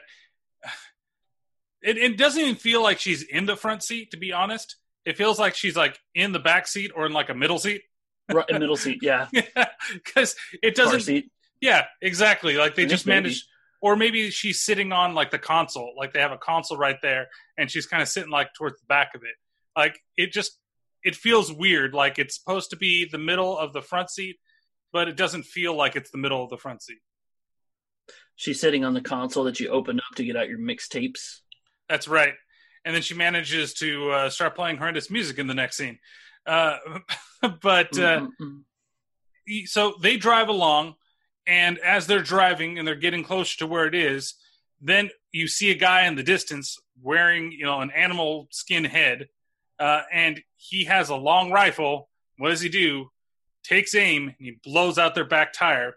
And then, of course, it's very convenient that something just happens to be nearby, and they have a tow truck. Oh, poop. Oh, hell. At least we got that spare. You filled it up like I asked, right? Yeah. Okay, now, what if I forgot to put it back in the trunk? What would plan B entail? Jesus Christ, Jerry! Well, technically, I did what you said! Oh, for fucking sake, Jerry, what are we gonna do now? Oh, I can't rightly say if I know me, ladies. Hey, turn this on! Would you turn the radio off, please? God! You can ride to my house from here. What? No, my brother's got a tow truck. He can come get your car. I'll go. It's my fault. Forget it. I'm going. No, Bill, You guys just stay here. There's no sense in everyone getting drenched. No way. Turning to the news, local authorities still have no leads in the mysterious disappearance of the 5 cheerleaders from Ruxville. The girls were last seen leaving a cheering competition. It was loud enough to wake the dead. And there we go. There's another transition that gives you a very creepy Sherry Moon zombie with the cheerleader. So it's really convenient that she lives so close by and that they just happen to have their tire blown out.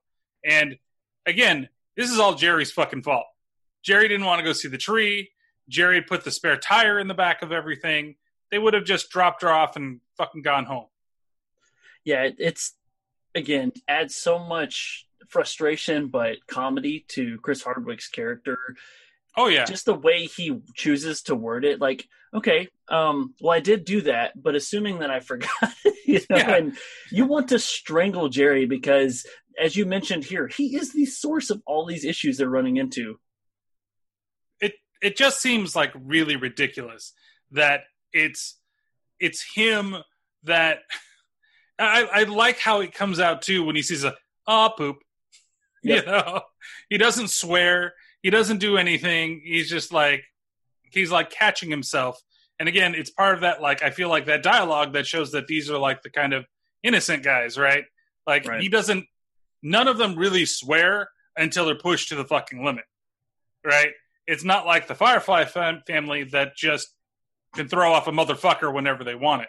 They teach Ben some words. That's how much they swear. Exactly. He probably was stuck with them for a little while. He did spend some time in Texas. Remember that 1 year? Can't blame me. Yeah. Well, you used to talk about a guy named Tiny, too, so. Well, that describes something else. Yes. But, so, it's also funny that, Bill doesn't let Jerry go to the house. Like, you fucked up enough, so I'm going to fix your shit. But when actuality, he probably should have just let Jerry fucking go, because maybe nothing would have happened. I don't know. Because it's obvious that Baby here really wants something out of Jerry. Or Bill, not Jerry. Yeah. And the more I think about it, dude, I'm just like, it put myself in those shoes. Like, yeah, I'd have been like, hey, you're the reason we don't have the spare. You go. Yeah. I would have totally told you, like, where if you and I were in the car and we were driving and you were fucking around and, hadn't filled the spare tire with air like I'd expect you wouldn't. And then you just, would say, but I did. Hey, I just forgot to put it in the trunk. Hey, well, fuck you. But you go and here she is. We're stuck in the middle of the rain. I ain't walking in no fucking rain. I'll tell you that. It's well, I hate your water, fault. Brian. I'm not going. Oh, yeah. And you've got low light vision in water, too, even though you were just out with me and said, oh, poop. We're going to sleep it off. We'll get a tow truck in the morning. That's right. So you go from there, and he ends up going along with Baby and goes into the house, like out in the middle of nowhere, right? And so we also, as we get to the house, that's where we actually get to meet Otis for the very first time. Why, you ask? Why is not the question. How? Now, that is a question worth examining. How could I, being born of such conventional stock, a rival leader of the rebellion, an escapist from a conformist world destined to find happiness only in that which cannot be explained? I brought you here for a reason, but unfortunately, you and your sentimental minds are doing me no good. My brain is frozen, locked. I have to break free from this culture of mechanical reproductions and the thick incrustations dying on the surface. Oh, Christ. Fuck. So, he's an interesting character in this movie. Like, you can tell that there's something wrong with Otis, right? Played excellently by Bill Moseley. Again, this puts it on the map for me. But I think it's the way, like, the difference between, and I know we'll talk about it a little more when we talk about Devil's Rejects, the difference between the two is that here I feel like this is kind of like the backwards guy that thinks that he's talking sense, but is talking nonsense.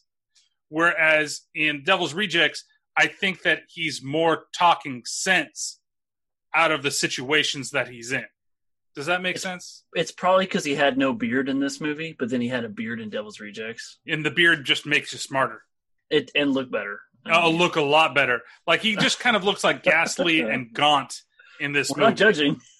No, not judging at all. I think that it fits this character. It fits, I think, that type of character that that Rob Zombie wanted to portray in this movie. That it is that Texas Chainsaw Massacre type of grindhouse character, the weirdos and everything. It's the hillbilly look, man. It's the I don't know if 2020 you can say white trash anymore, but that's kind of where I come from, so I'm going to say it anyway. But I'm kind of like the upper class of white trash, if that makes sense. You're the upper echelon. When I drink my Natty Ite, it's like I put up my pinky. That's right. There ain't no natural light here, bro. But what is it, man, Bush Light? Miller Lite? I don't know.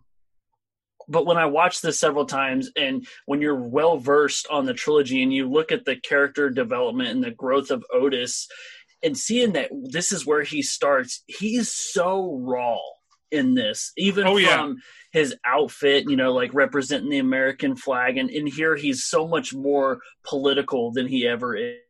And with a small exception to 3 from Hell. But I absolutely love Bill Moseley's vision of this character. If you go on the DVD and watch like the audition reel, it's amazing to see real life Bill Moseley, who you would think worked like at a computer repair shop. I mean, just a nice, clean cut looking guy who just, I don't know, man, like, I don't just in the transition, just like we talk about Sid Haig's ability to act, watching him go from 0 to 100 in this with such aggression is amazing. Yeah. And it's weird because I follow Bill Moseley on Twitter, and that's actually a very entertaining follow. And, you know, I think that some people think that he's similar to his character here, and he's nothing like his character Nothing. here. And it's a very good follow, too. You know, it's you just, I don't know how he got the performance, like how Rob Zombie got the performance out of him that he got for these movies. Like, it seems like in this one, you know, it just, there's a switch that he was able to kind of like reel in or toggle just right.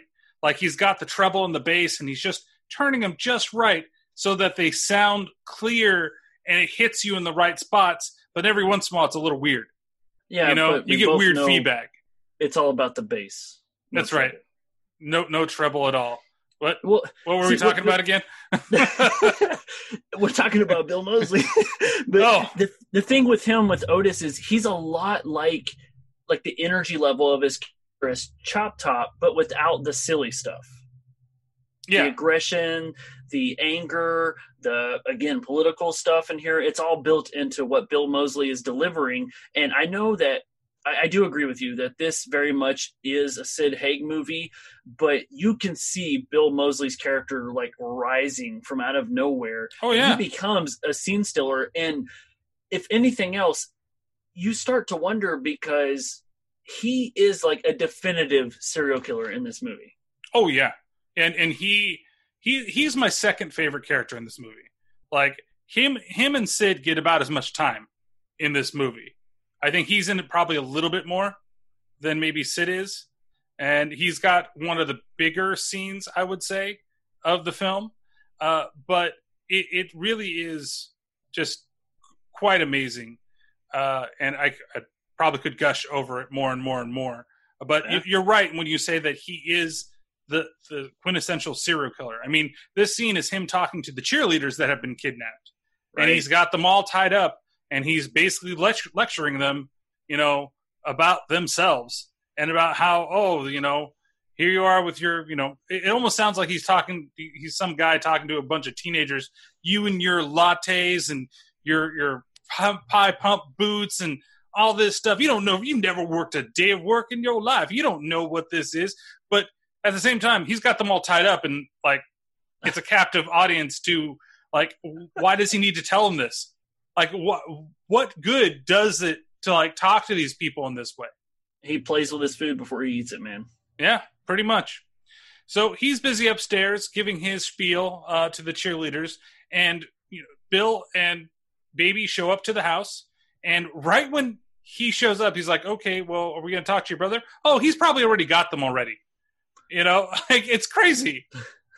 Like, you don't think anything is that wrong? Like, he's just like, oh. Okay. She's like, just come inside. And then they come inside. And then she brings him cocoa. And when she brings him cocoa, of course, there's a sexual innuendo that's going to go on. But it's the outfit that she's kind of wearing. She's already like in jammy jams. And you get a nice shot of butt crack. There is some butt crack. She comes in. And I don't remember if before this, you also get to see some Sherry Moon boob. But I think that might be a little later. That's in our cut scene with the skeleton. That is the cut scene with the skeleton. So let's hear about what's the not only the other tasty thing that happens to be in this house. So you live alone here? I mean, just you and your brother? Nah, there's a bunch of us around somewhere. I think Otis is upstairs messing around or something.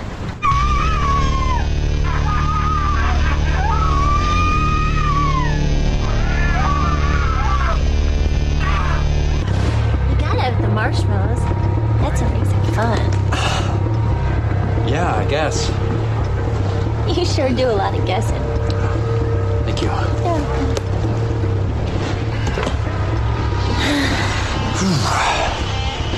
Wow.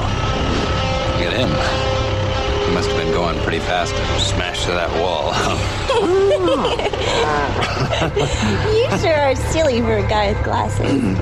I like that. Oh, okay, hey, need those to see. Thank you. All right. How do I look? Terrific, really. Tasty. Ain't the only thing tasty in this house. She's talking about her pussy. Oh, there it is. And that's the next little cutaway scene as we see her making out with the skull. And then you get the Sherry Moon boob. I made sure to write that down. It says in my notes, okay, Sherry Moon boob. When you read the trivia on this, it actually describes that scene as her masturbating with the skeleton. Oh, lovely. So there's that. So there's part of the NC-17 rating that probably was cut out of the film. Though, sounds like a music video. Might have been fun to watch. Could have been on the extras. It could have been a deleted scene, goddammit. Yeah, those are usually unrated. That's right. Yeah, we've got some unrated deleted scenes on this. Masturbating with a skeleton. What? What type of masturbation? Like the skeleton's masturbating. Oh, okay. So she's putting two fingers into the skeleton? Better make it three. Oh, she might be able to fit a whole fist in there. You never know. I mean, why not? Yeah, pretty much just bones. So you can put that fist anywhere. All the way up to the knee. Oh, that's terrible. Never go to the knee. No, you never go back to front. Oh, that's right. That's right. I was front to back. The mouth for that. And then side to side. Yeah, side to side if it's Asian. What? That sounds like a terrible, horrible joke that I have to tell you later when we're not recording a podcast. The tow truck arrives at everybody else waiting back in the car. There's kind of a little bit like what I do enjoy is that Rob doesn't do a whole lot of like jump scares in this movie. Like the scares itself are really from the situations that everybody's in. And it's really punctuated by the music that is used throughout the movie, right? So when something gets kind of weird or tense, a certain type of music plays, and that kind of gets you pumping of, oh my God, what's going to happen next? And so here is one of the rare parts where you actually do get that jump scare. Like they're sitting there, they're at the car, they're waiting for everything, and then all of a sudden here comes the brother, and boom, after they turn on the lights, who's outside? Who could it possibly be? There's somebody out there. Oh, it's just a tow truck driver. And he's banging on the hood. Yeah. It's like, Doesn't really talk either. No, there's barely any dialogue from Rufus in this movie. Yeah, poor Rufus. He's got a terrible name and he doesn't get to speak. Well, at least he can go by RJ. That's true. What's the J stand for? Junior. Oh, Rufus Jr. So then who's Rufus Sr.? And that's the problem that I nitpicked at this is even the dad's name is not Rufus. No. Dad's name is Earl. Right. Right? Which we'll learn about in a little bit. But and it's weird, doesn't I feel like things kind of change around too. And then I know in some place like I never really maybe I want to say like knew or really realized that Otis is a stepbrother. Like I always kind of thought that they were brother and sister in this. Yeah, that's like, the way they act. But... Yeah. But he came into the family, so he's not Earl's son, or she's not Earl's daughter. I'll say what I think towards the end. Okay. We can go on from there. So spoiler free until we spoil it. Right. For a movie that came out in 2003. Hey, I'm hoping somebody out there hasn't seen it, and then we are going to make them want to watch it. We're going to be the ones that get them going after talking about this for 5 hours. And hey, we're going to get to a part of this movie that I know is your favorite scene, but you probably didn't know it's equally one of my favorite scenes too. That's right. Maybe that's why we're doing it at this length. So everybody comes inside the house, and that, of course, ruins Baby's good time with Bill over there, and it probably ruins Bill's good time with Baby, because Mary, she definitely is a jealous bitch, just in general, but she also doesn't like Baby. Like, Baby rubs her the wrong way, and for good reason, too. because Baby automatically she knows how to rub her so that she gets angry, or so that she doesn't, because she's also ruining Baby's good time at the same time. And can I talk about Mary for a second? So sure. Mary is played by Jennifer Jostin, who was actually on Black Cat Shadow with us as well. We interviewed her. Oh, yeah. And she was the first interview that I got to conduct when Andy and I did it, because I sought her out, but not for this movie. It's because she was in another movie in the late 90s called Milo that I absolutely adore. It doesn't age well, but being that I saw it when I was younger, her performance is awesome in it. It was one of her first starring roles. And then when I saw this, it kind of like, whoa, that's the girl from Milo. And so it was really cool to see her in this movie pop up again. And I remember when I initially watched this, I don't know if you're going to feel the same way, but my opinion has changed over time. But I originally thought that the girls were miscast and they should have played opposites. That maybe because I liked Jennifer Jostin, I felt like she was a name because she was in Milo first, that she should have played the other girl. But as the movie goes, I kind of understand why certain choices were made. Yeah, I think that I'm okay with the two actresses playing the roles that they're playing. I don't think that there's a reason why we want to, that one might be a little better than the other in that particular role, because I do feel that the actress that plays Denise, that's Erin Daniels. Erin Daniels, there you go. I was trying to find it on my screen here because I'm never good with actors' names or characters for that matter.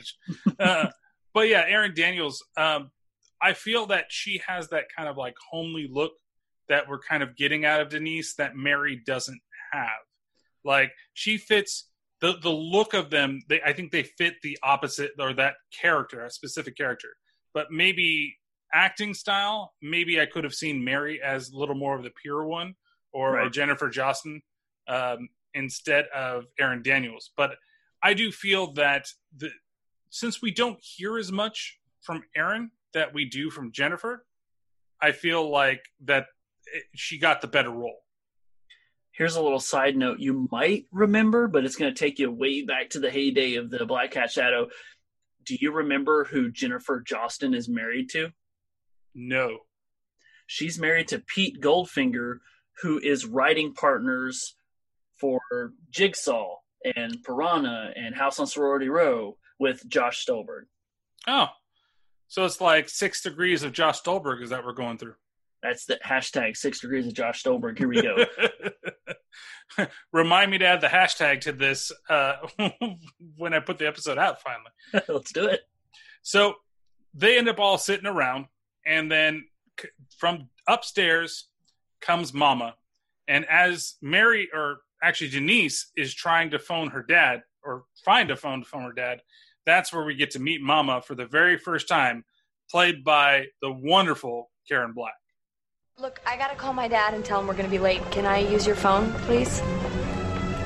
Hello? Ain't got one. Oh, hi. Oh, goodness. You really don't have a phone? No. I once had one back in 57, but I don't quite remember. See, there's nobody around here. I feel like jaw flapping out no more. Say, you think maybe the guy with the tow truck could drive us to a phone? His name is Rufus Jr. But we all call him RJ. Makes sense. What do they call you, sweetie? I am Qualsnarg of the Crab Nebula. But you humans can call me Jerry.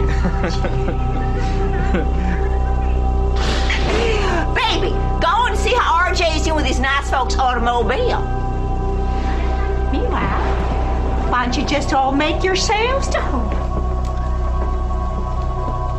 Oh, what brings you kids way out here? Haven't you got something better to do on Halloween than wander around out in the sticks? I thought maybe we'd taken a hoedown. No, he's just joking. Yeah. Yeah, I'm sorry. I'm just messing with you. I'm sorry. Shut up, dude. Oh, I get it.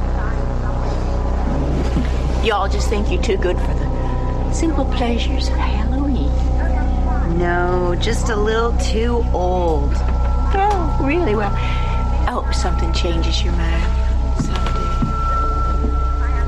Mama, Tiny's home. Well, what about our Jake? He was gone before I seen him. Oh. But Tiny saw him and said he was going down to the yard to get a new wheel. Uh-huh. How long is that going to take? Probably be back in a couple hours. A couple of hours? Mary. What? Can't Tiny drive us to a phone?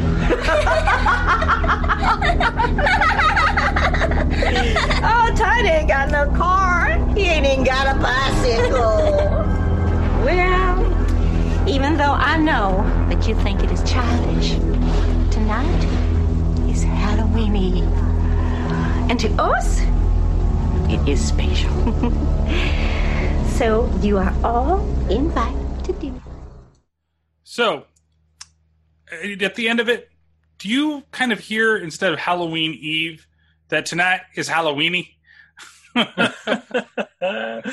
She's like, tonight is Rob Zombieween. That's right.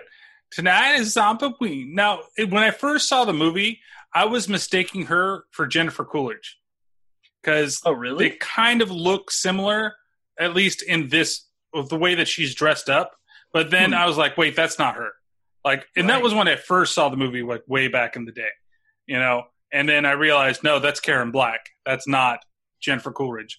Who, if you don't know that person, that's Stifler's mom from the American Pie movies. Right, and I can see that odd resemblance between the two. But for people who may be new to the movie, right, with Karen Black, Easy Rider, man, that was my first introduction. My uncle loves that movie, Easy Rider. I remember watching that movie. That's where I recognized her from. But then later, of course, Trilogy of Terror, which when I was thinking about that, I was like, Brian, you should do Trilogy of Terror one day. That would be a cool thing for the show. But I have a special tie to the 1986 remake of Invaders from Mars. So, gotta love it. And I think that she's excellent in this film as well. I think that she gives off the perfect, kind of innocent and kind of redneck type of, persona. You can tell that maybe it's a play on things, right? That she's being a lot slyer than she actually is letting on. Letting them treat her like she's some type of rhubarb that's out there, that's just some slack-jawed yokel that lives out in the middle of nowhere. Oh, I had a phone back in the 50s. Yeah. So there's obviously some play, and they're just not catching on to what she has to say. It's pure setup, man. As this movie goes on, you start to pick up on things in the background that signifies that this family has been doing this for years. Oh, yeah. And it's absolutely nuts in what these kids and how kind of innocent they are. They don't realize that everything is just a setup to get them to, where everything's going to end up being, because they're in an area they're supposed to. If they didn't stop and pick up baby, everything would have been fine. That's it, man. But we know hitchhiking was okay, and it was big in the 70s, but they were in a tourist trap. Yeah, in more ways than one. Yeah. Dun, dun, dun. So they all decide that they're going to have, at least dinner together for the first part. And we get to see Tiny for the very first time. And Tiny, of course, is a misnomer. Right. And Tiny is played by Matthew McGregory, or Matthew McGrory. You can never say the last name. I keep wanting to say it. Yeah. I think it's Grory. Who I recognize from Big Fish. That's my big focus for him. And it's sad because he did this, and I think he was able to film his scenes for Devil's Rejects, but then that was it. He passed away shortly after. He had that disease of being too large. I forgot what they call it, with the bones and everything. Yeah. And because he's such an awesome character. And he reminds me a lot of, what's his name? Michael Berryman. And same with Erwin Keyes, who's also in this movie, is the look of the character just screams, I'm perfect for a horror movie. Regardless of the character I'm playing, I'm something or someone you're not going to forget. And Tiny's character is so interesting. And I know we're going to get into a little bit of backstory to his character, but I would love more if we could. Oh, yeah. I would have liked to seen a lot more of this guy and seen, and kind of like, he feels different than everybody else. And It's I think sentiment. and I think it's because of what happened to him. Like that he doesn't, he doesn't act like everybody else acts. Almost he seems like he's a victim himself. Oh yeah. So let's go ahead then and hear about Tiny. What about Tiny? Well, kind of like, what about Bob? You'll have to forgive Tiny. He can't hear so much. Our poor baby. It's his daddy's fault. Well, I mean, Earl wasn't a bad man. He never hit me or nothing like that. One day, he just up and went devil on us all. What happened? Well, he tried to burn down the house. He said it was possessed by the spirits. And Tiny was sleeping in the basement room where the fire started. But I don't think Earl ever meant to harm us. But Tiny was badly burned. His ears were destroyed and most of his skin. Is that why he wears the mask? Yeah. My baby boy gets shy around new people. But he'll warm up to you. Especially the girls. Oh, he's a real lady killer. So it's kind of crazy because, like, kind of how we think about him, that last line, like, could that be something that he used to do but doesn't do anymore because of everything that's gone down? Or is there something more? It's all set up from Karen Black. But you know what? This is amazing. I've talked to you about this, dude. I've seen this movie like 10 or 15 times. Mm-hmm. And it never dawned on me till right now, and just listen to that clip again when she talked about his ears being burned off. So I'm under the impression now he cannot hear. Mm-hmm. And that completely makes sense because there's a scene in the movie where they have to write it down on paper and show it to him. Yeah. And that's so simple. And I'm just like, Yeah. You went all Tim Allen for a second there. I did. Yep. But it's funny because there's still, like, later on in one of the other scenes, it's weird if he can't hear. Because I feel like he can read lips, I bet. I bet that he can too. And that's kind of where I was going with the whole thing. I bet you there's some way that he could. But at the same time, it's just, it does feel a little weird. And we do get to see Earl for the very first time in the little flashback of this, and not knowing if he's actually going to be there. And I like how she says, well, he wasn't that bad. He didn't hit me or all. And then he's just like, tried to burn down the house. But I don't think that he meant to kill us. Right. Well, I love that. That's so cool because she talks about he's trying to burn down the evil spirits. Like he's haunted or possessed by something. And that just adds so much more character to who Earl is. Mm-hmm. And it's a character that you don't know if you're going to ever see because she says it in a way like Earl's no longer with us. Right. And the thing is about this scene, and I'm glad we're making a big deal about it, is because if you blink, you miss it. The visual doesn't last long, but it's really important if you remember this scene. Yes, it's very, very important.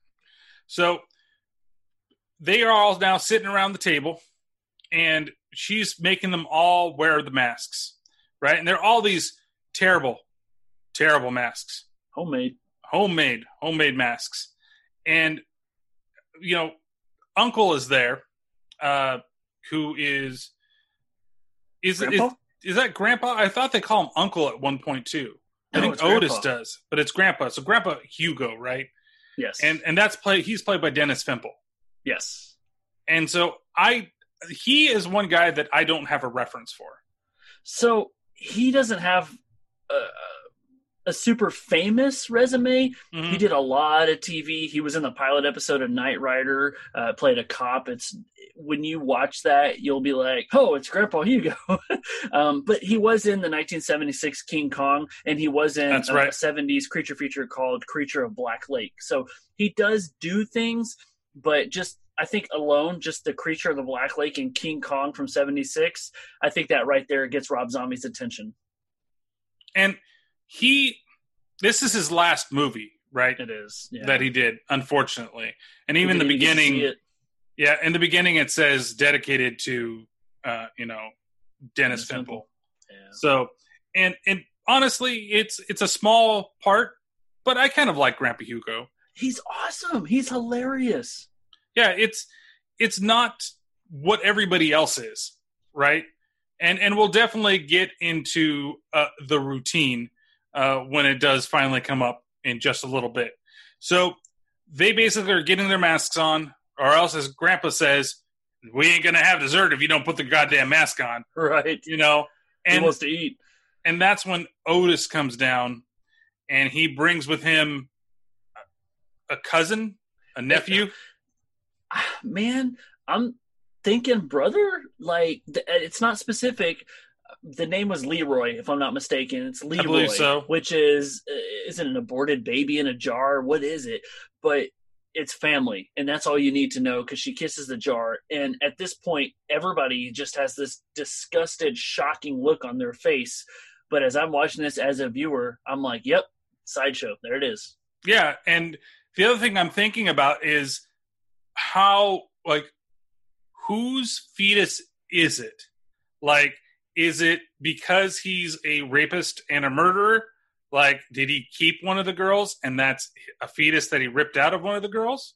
Like, and that's where it's like, oh, it's baby Joel over here, or baby Leroy, and it's like a prize of his. He didn't have, the kid wasn't born. He just took the kid, and now that's the kid that he wants. I see it more as a sibling to him, like it's Karen Black's child. Okay. It's not explained, so it's not open to interpretation, which is a lovely thing. When you get to do that, you can create your own story in your mind. But just the idea that, I mean, it's a bit part. There's no really big deal to it, but it's something that's added in there to just keep you going. Like, how much more demented is this going to get? Oh yeah, and it even gets worse as, again, Jerry, he has to bring up Dr. Satan at the dinner table. Now, I don't know who told you your fairy fables about Dr. Satan. We heard it from Captain Spaulding up the road again. That old bitch hog don't know shit. All he tells his cute little tattletale sellers junk. He don't sell no Yankee boys no truth. Yeah, but I mean, something happened, right? I mean, it had to be based on some real incident. What are you, Jimmy Olsen, cub reporter for the Daily Asshole? Grandpa, watch your language. I don't think you really need to know. Better you leave here with your head still full of kitty cats and puppy dogs. Well, I really would like to know. Hey, he'd really like to know. Enlighten him! Well, I bet you'd stick your head in the fire if I told you could see hell. Meanwhile, you're too stupid to realize you got a demon sticking out your ass singing, Holy Miss Molly, got me alive! Can we change the subject, please? There's over! Ladies and germs! It's showtime! Beetlejuice is coming? That's right. I'll only say that once, by the way. Oh, okay. Yeah, we don't need to see the B word very often.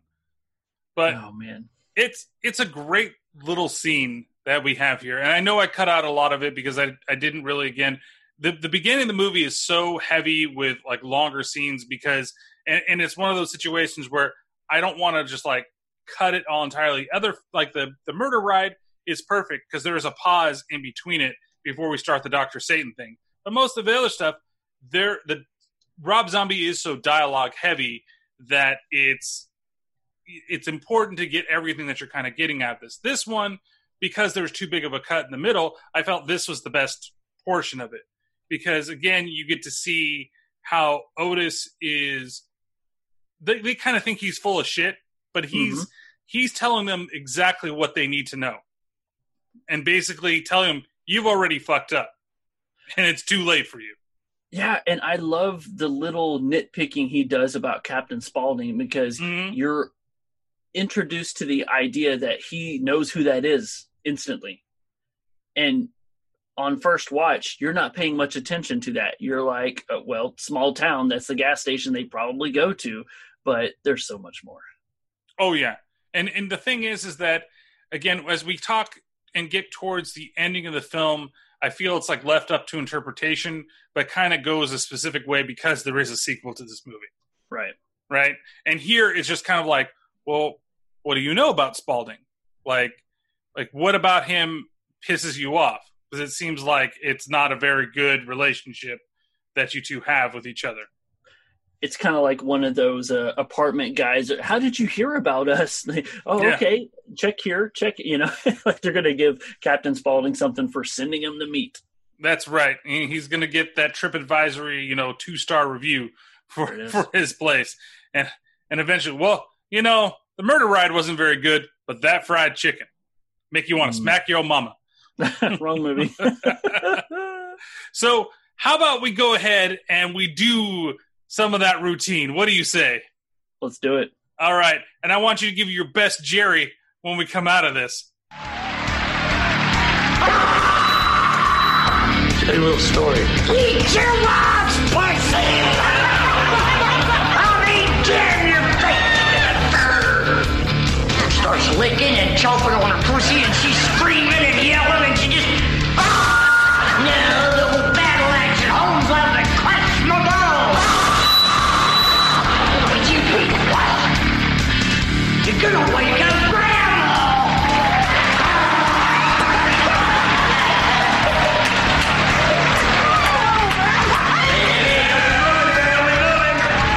We got something real special for you men out there. That routine. Oh, Jerry is just laughing up a storm. Eating it up. Oh, he's loving it. Intended. He's just like, oh, Grandma's pussy. Oh! I licked that too. What? Right. Yeah.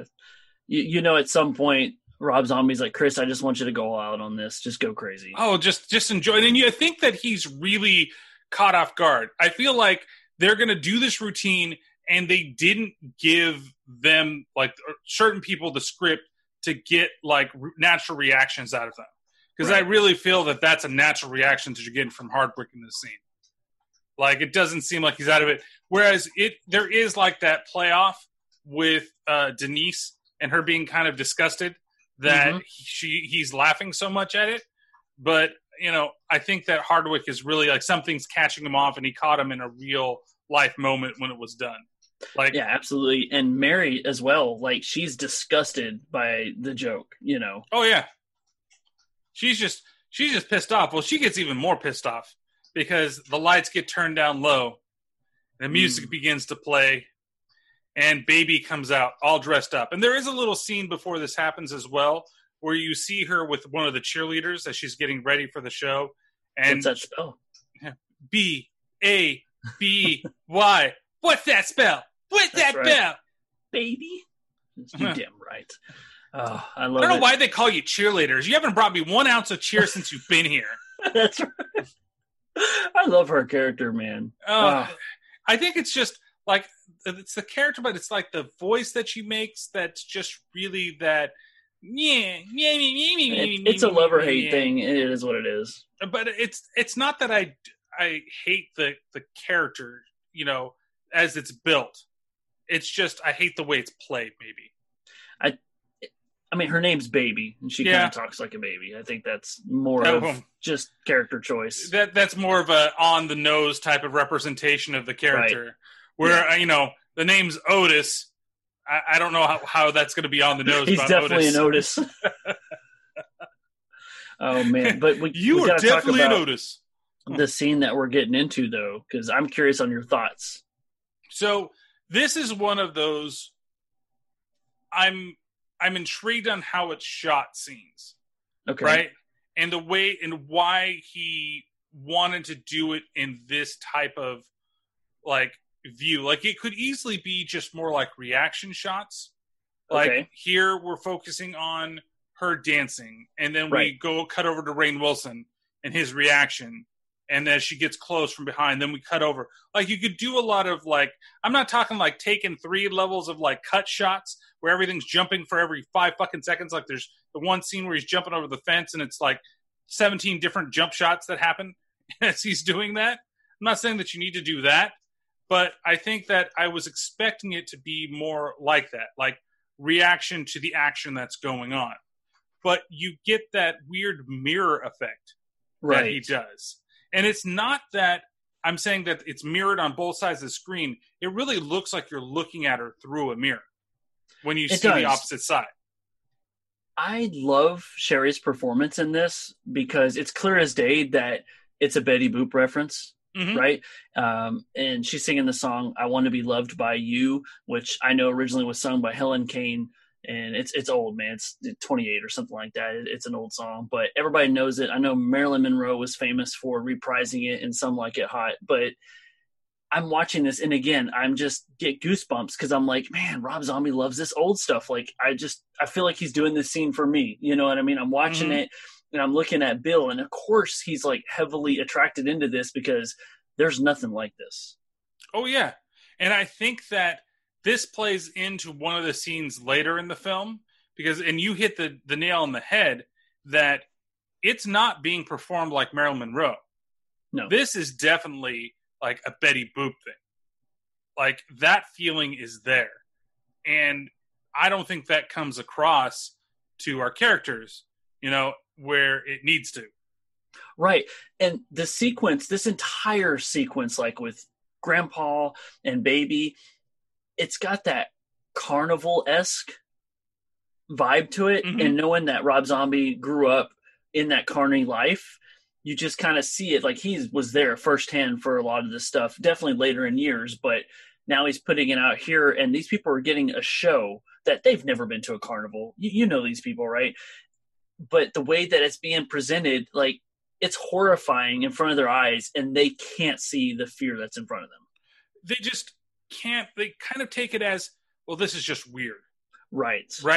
It's like, okay, we're sitting in this audience where there's all these weird dolls, and they're not, you know, and even like when you first see them come up to the house and there's a bunch of dolls hanging outside, and Baby's like, I used to chop off their heads and stick them up against the thing when I was a kid. Like, that's not a red fucking flag to you at all. And here you're sitting here and you're in this audience that they prepared. Like, this family is doing this huge performance piece, right, between the comedy and the dancing here that is a little focused towards you. But if they weren't focused towards you, it's to an imaginary crowd. Right. And it's like, why are they doing this? Like, yes, they celebrate Halloween, but are they specifically putting on a show for you because it's a setup for something that's about to happen? And we get that reaction with Baby because we mentioned how our characters go from 0 to 100 so quick. Mary gets defensive, right? I believe it's Mary, and pushes her, and she immediately pulls out that switchblade. Oh yeah, I'm going to cut your tits off. Like, that's the immediate reaction that's going on there. That she snaps. Like, she's in that mode of seducing Bill because that's what she wants to do. Because she's kind of playing like the Venus flytrap, and he's the fly, and she's luring him in, and you can see that it's working. Like, she kind of did it to Jerry, but Jerry's just having fun with the situation. Right. He's not attracted to her. You know, that's not what's being played there. He's just like, man, this is weird and wild, and I can't believe that we're here doing this. This is great.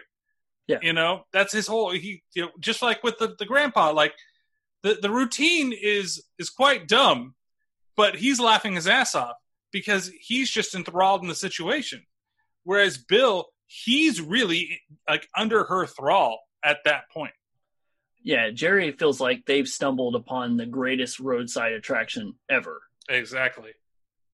And so, you know, Mary wants her off of Bill and throws her to the ground. She pulls out the knife and tells her she's going to cut her tits off. And that's when Rufus shows up and says, your car's fixed. I think that might be the only line he has in the entire movie. That's the only full sentence he has. True. There might be another thing that he says later on. But they all decide, oh, good, we need to get the fuck out of here. And so they all pile into the car. They start to leave. And that's when Baby slams herself against the car. Of course, her and Mama Firefly, they start chuckling about everything because they know what's going to happen. Right. And she's like, I love you, Mama. You know, and like that doesn't mean anything. They're doomed. Good, for them. And so they drive along, they try to get out of there, and eventually they get to the gate, and you know, Bill's like, I gotta open the gate. And he goes, that's the only way we're gonna get out. And then who happens upon them? Well, Otis dressed like a scarecrow. Love it. And he beats the living shit out of Bill. Yeah. And that's pretty brutal. That whole attack on him, like just the way that he just swings the bat and the bashes he takes to the back of the head, and he just gets dropped like a sack of potatoes. And Jerry gets out of the car too, trying to help, and he's no good either. They're just not a match for everybody there. No, and we get to see Tiny. Yep. And it's Tiny that throws him against the car, right? Choke slams that too. Yeah, he just... see, when I first saw it, I thought it was Rufus for some reason for a second, but then it turns out that it's just Tiny. And again, with Rufus, in regards to him, when he goes and picks them up for the first time, he's wearing like that animal headpiece. What tow truck driver is going to arrive wearing something like that? Like that's the also ones not in Texas. Oh, the ones in Texas too? Yeah, yeah, you know. Oh, so El Paso. This is a common. Oh, this is out in the West.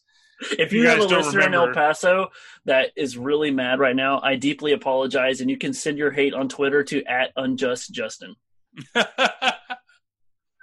Well, I'm pretty sure that, you know, if they're out there in El Paso, they know exactly what's going on with these guys out there.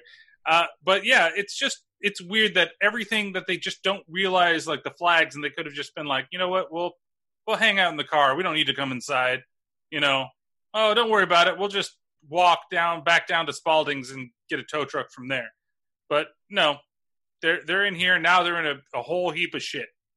So I have a side question. Do we got time for a side question? Sure, we got plenty of time. Okay, so we know how this is the turning point for the movie, right? This is when our characters are officially trapped and we're about to go through the torture of what happens to them. That's right. And I found myself thinking, okay, I know how they got here. How do you think they got all the cheerleaders, though? I mean, was there like a school bus broke down and they kidnapped them all? They didn't go out and get them one by one. I don't see Otis going to the football game and trying to pick up the young cheerleaders, you know. But it's so interesting to me that they got so many of them. So I think in a little bit they were kidnapped, right? So they all had to be together. And my thought would be something along the lines of, okay, the football game is done. It's dark. And they all pick him up, you know, or they all like, it could be something like Baby went to the football game and said, hey, can you guys give me a ride home? Or maybe there's somebody that she knows, and that's the same thing. They just got captured after that. Or it could be that they broke down and they went out to help him because he's the only tow truck in the area. Otis went with him. They picked him up and then just brought him back there. You don't think it was a scenario like Girl Scouts where they're selling cheerleader cookies? No, it could also be, you know, because we did see Otis cross-dress for a second and ride on top of one of the cheerleaders. He could have gone on and tried out for cheerleading. He got rejected, and he just decided, you know what? You can't treat me like this. Cheer is my life. Otis doesn't handle rejection. No, not at all. And I think that it's weird because, like, he's such a... He seems like the guy that the moment that like he turned because somebody rejected him in some way. Right. Well, you know, we and then all it becomes knew that person in school. I rejected society because society rejected me. I hope that's not an Otis impression. No, that's as close to redneck as I'm going to get. Yeehaw. But okay, so basically the girls get captured. They try to close the door. They're unable to close the door. And everybody's now been captured by the Firefly clan, right? So from here, we go on till morning, and we see that it's Mary is with Otis, and she's wearing a dunce cap. And I have something to say once this scene is done. Shut your mouth! I said shut your fucking mouth!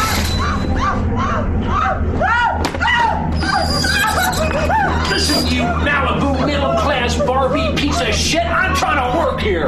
Work? You ever work? Yeah, I'll bet you have. Scooping ice cream to your shit-heel friends on summer break.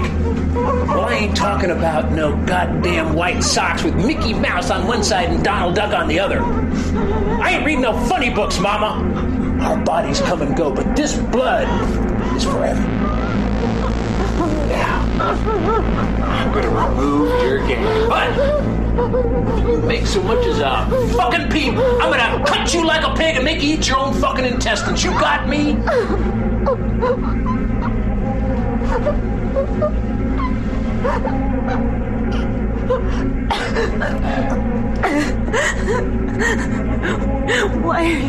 Why are you doing this to me? Why are you doing this? Doing what? Messy up your day? Where's Bill? Where's Bill? Bill? Is he okay? He's a good guy. Oh, he's been a great help to me, a real blessing. I mean, I couldn't have asked for a better specimen. You don't know what kind of dry spell I've had here. Total block! But Bill, he's okay. Where is he? Okay, so she made a fucking peep. Why didn't he just fucking gut her right there and make her eat her own intestines? Well, you know what it's like, man. When you create a masterpiece, you want to show it off regardless. Yeah, I guess he could have done it afterwards, but still, he basically told her straight up, hey, if you say one peep, just one, I'm going to gut you. And he doesn't follow through. But she never said the word peep. Like, we can get technical. We could, but you know what he means. The noise. Saying anything. I think it's a difference. I think that the way she's conversing with him versus screaming for help would set him off. That's probably what it is, but I want to take this literal. Yeah, and I mean, you're right. You're definitely not wrong, but I don't want to ruin the scene because I, too, want to know what happens to Bill. Well, Bill, he's there. He just happens to be in the background. We do a little bit of a reversal of time. Let's go back for a second. And we see that he's there in the room and he's all chained up. And Baby is laughing along with Otis. And they're just having a good time. And Otis takes his little hatchet and chops off his arm or his hand. Oof. Right at the wrist. And then he starts putting it in his face, like putting it up there and like touching himself like it's the little hand from Scary Movie 2. And nobody wants to fucking grab it. And he's like, oh, not that hand. No. No, Brazilian. No. And so then, he goes ahead and he starts chopping them up, and we cut away and we cut back. And then that's when Otis shows Mary what happened to Bill. And what happened to Bill, Dave? I think it's foreshadowed, man, because earlier you said, I don't know why we get these serial killers, but the first one was Albert Fish, and Bill has now become Fish Boy. That's right. And we also saw Croc Boy, which wasn't half croc, half boy. But that's where I wish that we could have actually seen something like that. Because that would have been a cool tie back, and maybe they couldn't have made, because this is really fucking cool. This is something that I would want to put in my house somewhere. Well, you can't, because that's really Rainn Wilson there. I really wish that we could. I'll take Rainn Wilson. He can chill in my house wearing the mermaid costume. Yeah. Well, I mean, he's too popular now. He's off making movies like The Meg. Oh, that's right. And The Rocker. Oh. I laughed so hard in that movie when he was partying like a rock star and he goes to throw the TV out the window. Oh, man, it just kills me. But for anybody who doesn't know, watch The Rocker. It's a comedy, Rainn Wilson, and it's slapstick. Yeah. What more you need? Though, if you really want to see a good Rainn Wilson movie, I'd watch Super. That's fantastic. Or House of a Thousand Corpses. Or House of a Thousand Corpses. Yeah, I'd watch that too. But it's crazy. Like, I really wish, though, that we had some type of fish. I didn't mean to rhyme like that, but at least something in... Dr. Seuss. That's right. Dr. Terror. Dr. Satan! But I really wish we had some things like that in Spalding's, like, museum. Because then that could have given you an inkling of where everything kind of went to. You know, and then you would have had another, well, are they connected? Was he really setting them up? Like, how did he come across this? Or is that just something that he just found somewhere? You know, it would have been cool to have something like that. But then at the same time, it's also kind of cool that they made fun of Croc Boy, and then he becomes, because of the way Croc Boy looks, and then he becomes Fish Boy. Yeah, and again, I think it's just giving a little bit to the audience without revealing too much. Yeah, I can agree with that. And so Mary, she freaks the fuck out, and, you know, we go on from there. So now I'm lost. Time to edit. Probably have to edit at this point. Let's see. So where are we after this? Is this where... Let's see. Hardwood takes beating. Yep, so we've just saw Fish Boy. Oh, you know what we did skip is the whole thing with Don Willis, and Don Willis calls the cops. Oh, yeah, okay. I can just mention it. So, I don't know how to do, like... So, the one thing that we did forget that it happened shortly before this, and I apologize, I'm going a little out of order, is the fact that Don Willis, the father of Denise Willis, he realizes that she hasn't shown up because, you know, on the way there, before they left Spalding's place, she said, oh, we stopped off at this little thing. We're going to be, you know, on our way. And so, you know, when they didn't arrive at 11 o'clock the night before, then he realized that something was up and that, you know, hey, I'm going to call the cops in the area and we're going to make sure that they find Denise. Yep. So after this, then we go back over to Spalding's because the cops are now, like, the deputies are on the case. And this is where we get to see Walter Goggins for the very first time. And we also get to see Tom, is it Towles? Towles. Yeah. Who plays George Weidel, and then that's Steve Naish over there. Walton Goggins. I always want to say Walter, but it's Walter sounds natural. Yeah, I think that's the reason why. I really like Walton Goggins, and it's not because I watch, like, Justified or anything like that. He's always in Tarantino stuff, and I love him when he does, like, the Tarantino shit. Like, what's that one, the Western that was done recently? Django Unchained? Or not Hateful Django. Hateful Eight. His character in Hateful Eight is really, really fantastic. Isn't he in, someone's yelling at us right now, a big TV show? Was it Sons of Anarchy? Or he was on Justified. Yeah, but there's another one. Well, he's also in The Unicorn, which is out right now. Not that one. But he's also someone who knows. He's also in the Cop Show with the guy that played the Thing, not the Thing, but, you know, Fantastic Four. Fucking that Cop Show. I cannot remember the life of me. Yeah. The Shield. Yes. I remember. That's the other big show that he was on. But I think that's around this time too. 2003. It's probably around the time of the Shield. Well, it's funny because you mentioned liking Walton. I actually am a big Tom Towles fan, so we like both deputies. Yeah, and they're good for what they do in this movie. I mean, they're not in it for very long, but this is them walking in to Captain Spaulding's to get some information on where Denise may be. Red flag anybody running a joint like it. Sweet baby Jesus. Whoever's jerking up on that bell out there better be gone when I come out. I'm going to rip your nuts off.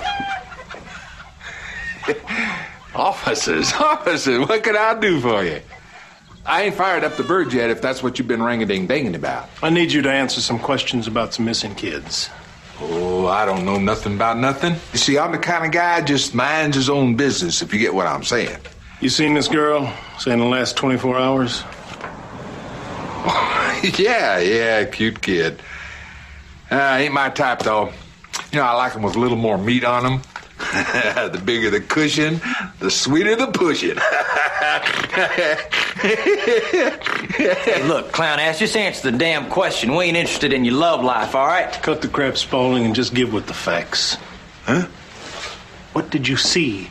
Who was she with? Where was she going? I don't know. She was with some stupid kids. They was nosing around asking a bunch of stupid questions. Questions about what? I don't know, this and that. Mostly a bunch of tired Dr. Satan bullshit. They caught a gander at the display in the back, and they figured they was going to run out and solve the great Deadwood mystery. And how'd they get that idea?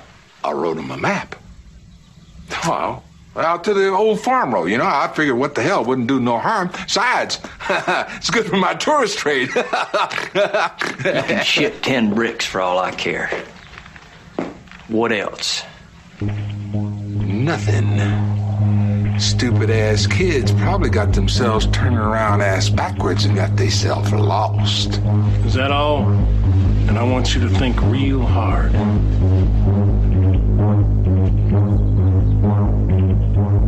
Well, I don't rightly know. See, they wasn't here long enough for me to get up close and personal with them like I do most of the assholes that come wandering in here. How about you write them same damn directions out for me, then? All right. Don't get all true grit on my ass. You can knock yourself silly for all I care. Enough talk. Right. So these two scenes kind of back to back that are going to happen, this one and the little next one, have my two favorite shirts in the entire movie.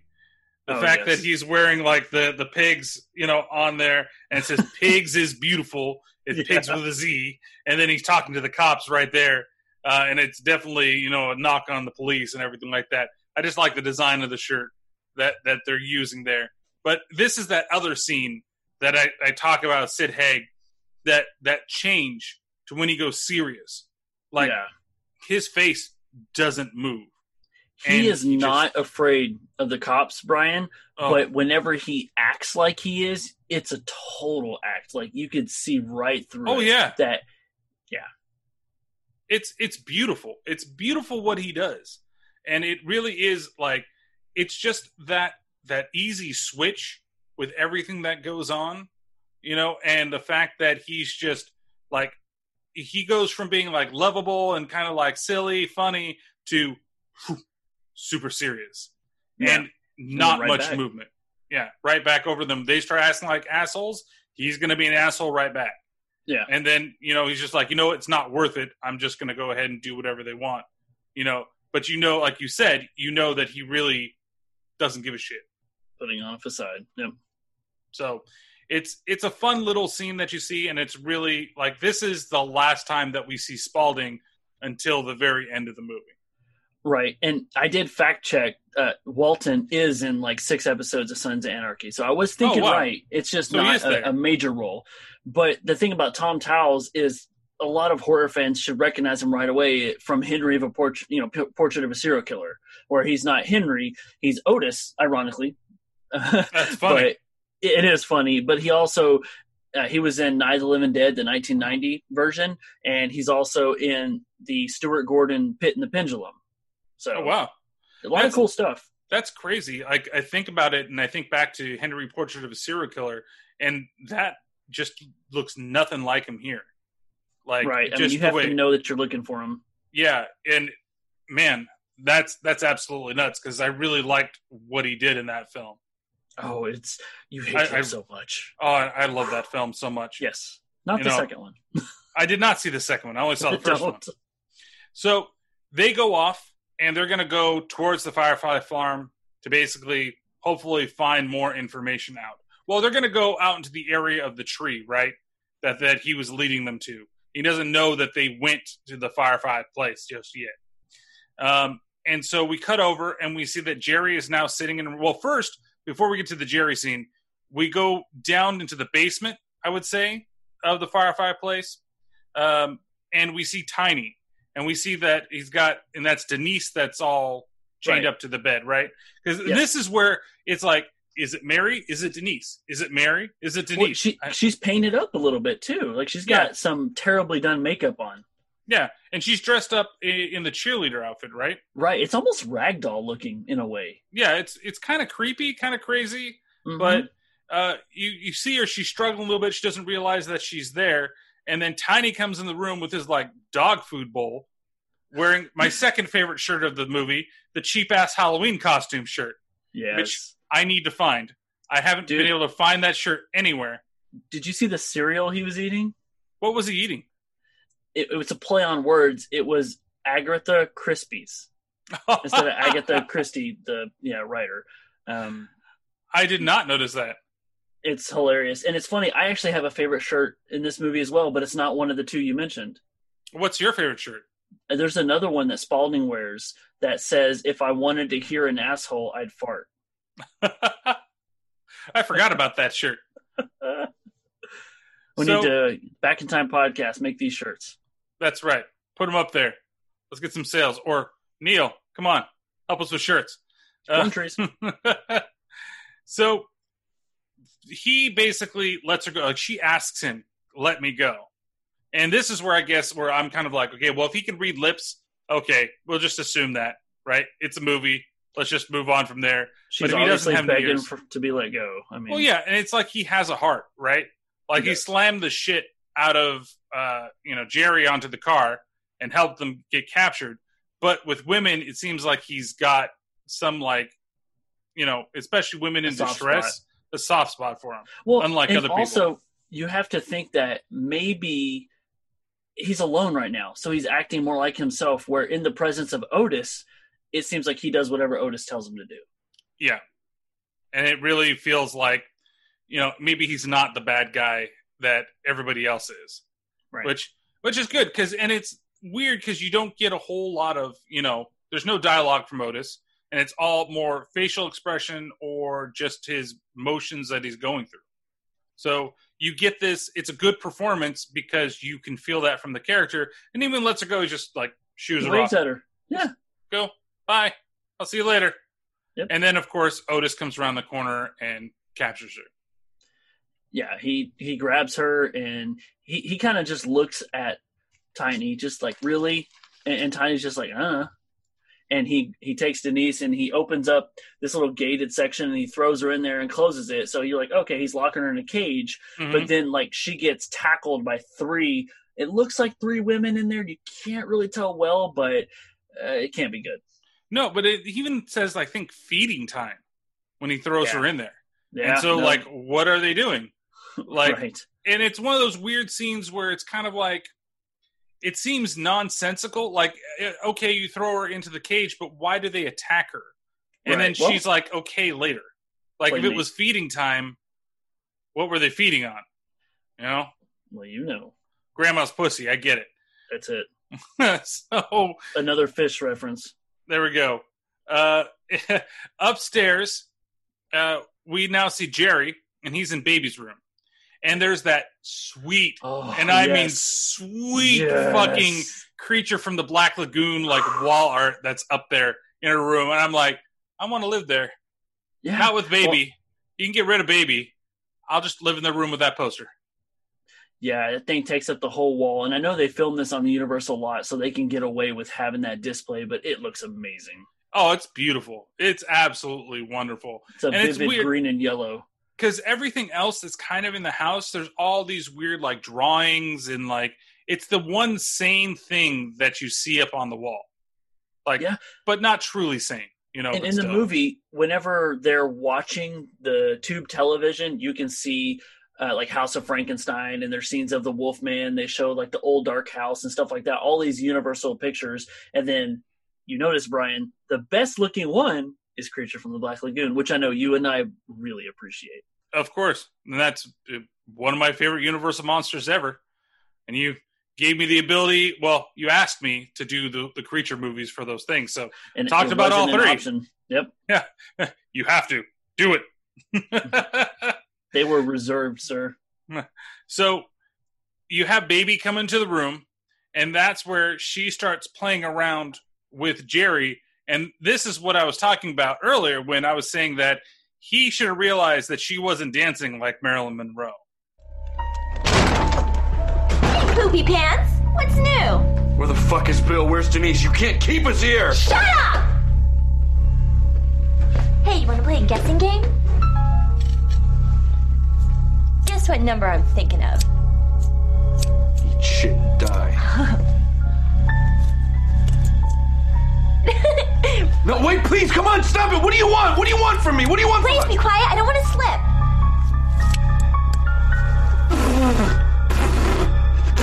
Okay. One more. You get this right, I'll let you go. If you get it wrong, you are fucked. Okay. Who is my favorite movie star? I don't know. Marilyn Monroe. No, Betty Davis. Sorry, you lose. It's funny at the same time because she really takes that, like, into consideration. Yeah. Yeah. You know what? I do kind of like Marilyn Monroe. But no, Betty Davis. Or the answer was Marilyn Monroe, and she's like, no, I really want to kill you, Betty Davis. Oh, yeah, I want to scalp you. That's exactly what I want to do, right? It's not even, it's like, and even when she cuts his hair for the first time, she's just like, now be careful. I don't want to slip. Like, yeah, I don't want you to slip either. Like, wait, aren't you going to kill him anyway? Like, right. No, but you this is the fun. This is the love of the game that she has for this, you know, is to basically, I'm going to kill you, you know, but I want to mess around with you first. Hey, Brian, what's your favorite Betty Davis movie, and why is it What Happened to Baby Jane? Because What Happened to Baby Jane is very, very awesome, and the backstory behind it is great. It is. Pepsi Cola. That's right. Pepsi Cola. Oh, man. And also because Susan Sarandon played an excellent Betty Davis in that show. Yeah. Oof. God, I can't believe you haven't seen that. You need to see that. Hey, don't rat me out to the world. At least I've seen the source material. That's true. Whatever Happened to Baby Jane is a great movie. I wonder if that's in public domain. Is that in public domain? I doubt it. It's way too popular. Well, hopefully it's not. Hey, we could do it anyway. We could. Well, yeah, I'd love to show that to people. So from here, we kind of have a long series of things that happen, right? And basically, we have the guys, and they're basically, you know, the deputies are out there, and they meet up with the dad, right? Because first they go out and they find the car, right? Unless I'm going way out of order. I'm going out of order. So they're stopped and they're waiting for him to pull up.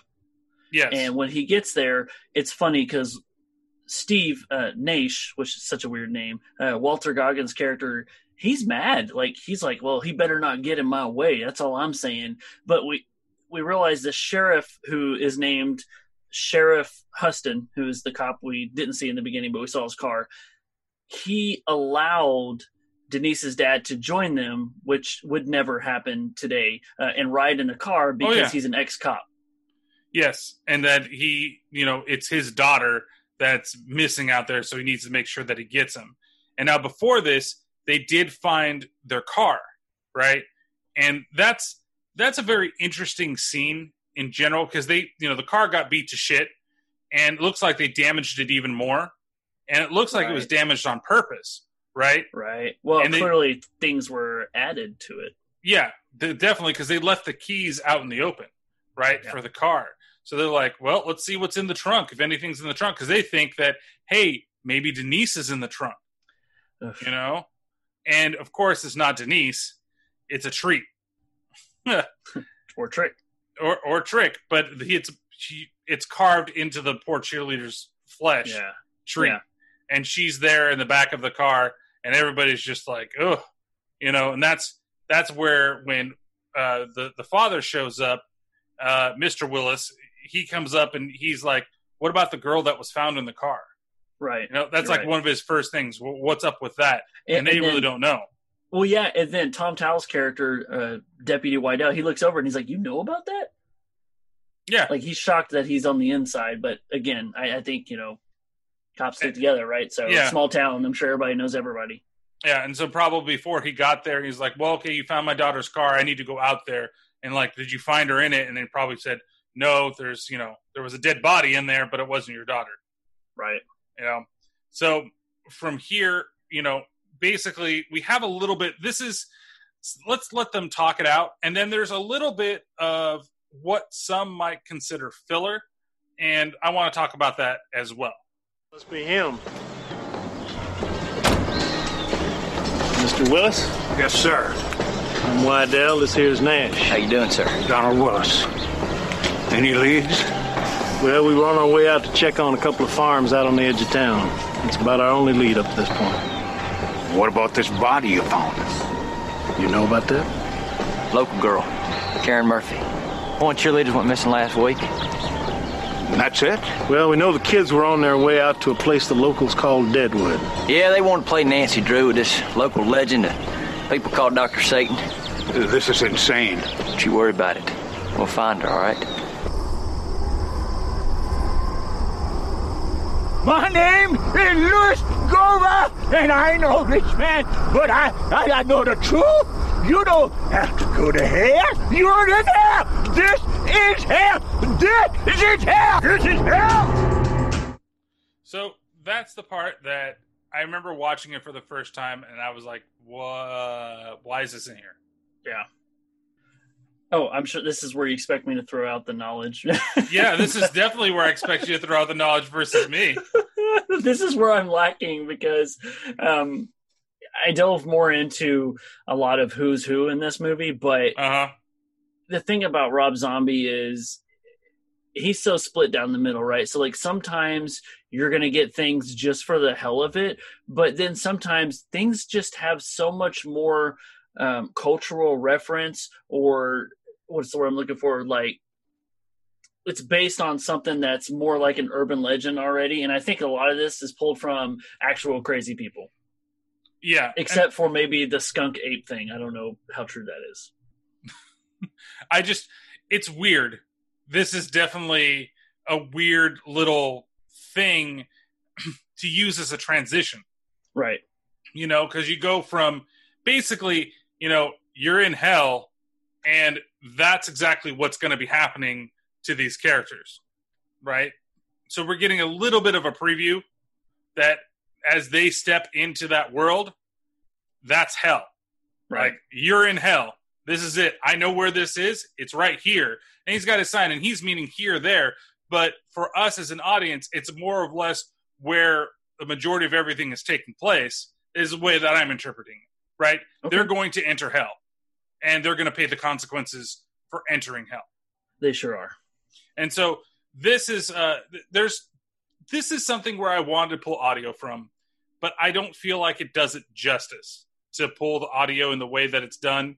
I think it's more of, and this is one of my favorite sequences in the entire movie, if not my favorite sequence in the entire movie. And it has a lot to do with the way the sound is set up, the way the scenes are set up between the characters, and just kind of how it has that scene at the end of it that is, I feel, so iconic, and people feel much differently than I do about this scene. You know, not everybody likes this scene. You know, some people it feels like it's way too much, but I don't know. I love it. This is one of those ones. So they enter the farm, and Wydell decides to go to the front door to see if he can see anybody there, and if they have any questions. We see that Steve and Mr. Willis, they are going to go explore the rest of the farm. It's weird that they are kind of off on their own, right? Mm-hmm. You would have thought that maybe all three of them would have just gone together. And that'd be that. I don't know, maybe more cops? Yeah, more than just these ones. Yeah, and especially because you've already found a body, so clearly something is wrong. But in this sequence, when they split up and Walton Goggins is walking with Denise's dad, you notice that Denise's dad is actually leading the way. Like, his ex-cop is kicking in, and we start to notice, like, we've already kind of figured out Steve, you know, Walter Goggins' character. Yeah. And he's really rude. He's straight to the point. He's got that, like, eager, I don't take shit from nobody deputy. But here, now that he's in the mix of the situation, he's cowering down a little bit, and every little thing is scaring him. And we hear stories about, you know, he almost got his pinky toe. What am I trying to say? Pinky toe bit off by a Cocker Spaniel. You know, his little piggy. Yeah. His little piggy almost went bye-bye. That one really went to the market. Man, it is very late recording this. I am sorry. No worries. But no, and it's just, it's such a crazy twisted character because you know that it's heartbreaking too that the one guy is looking for his missing daughter. Yeah, he's looking for his missing daughter. And like you're right about Steve and that character because he is really like he's almost like he's like a rookie that's trying to think that he's bigger than he actually is because I'm one of the few cops in this area and I managed to do it. And look at me, I'm so big because I'm a cop. But then when he gets in the situation, he's like, oh shit, he's like a scared little kid. And they even walk through that one room too, where it's all the ladies' shoes all over the place. And then he's just like, man, you would think they'd have like a garage sale or something. Like that doesn't like trigger something in your head. Why are there all these ladies only shoes dangling, hanging around, strung from the walls, sitting on the floor? There's tons. Something is up. Yeah.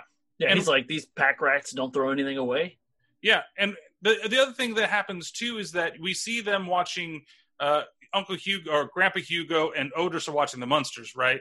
Yes. And they're watching the episode with the Dragula, you know, which is callback to Rob Zombie himself. That's the one thing that's kind of like, oh, okay, I get it. You have to do it once.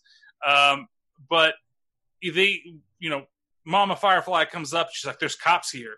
And so Otis hands her a gun and says, go downstairs and talk with the cop. I'll take care of the other ones outside. And so Wydell comes inside. He kind of forces his way inside because he asks her first, have you seen this girl? And he holds up the picture of Denise. And she's like, no. And then I want to come inside and ask you some more questions, show you some more pictures.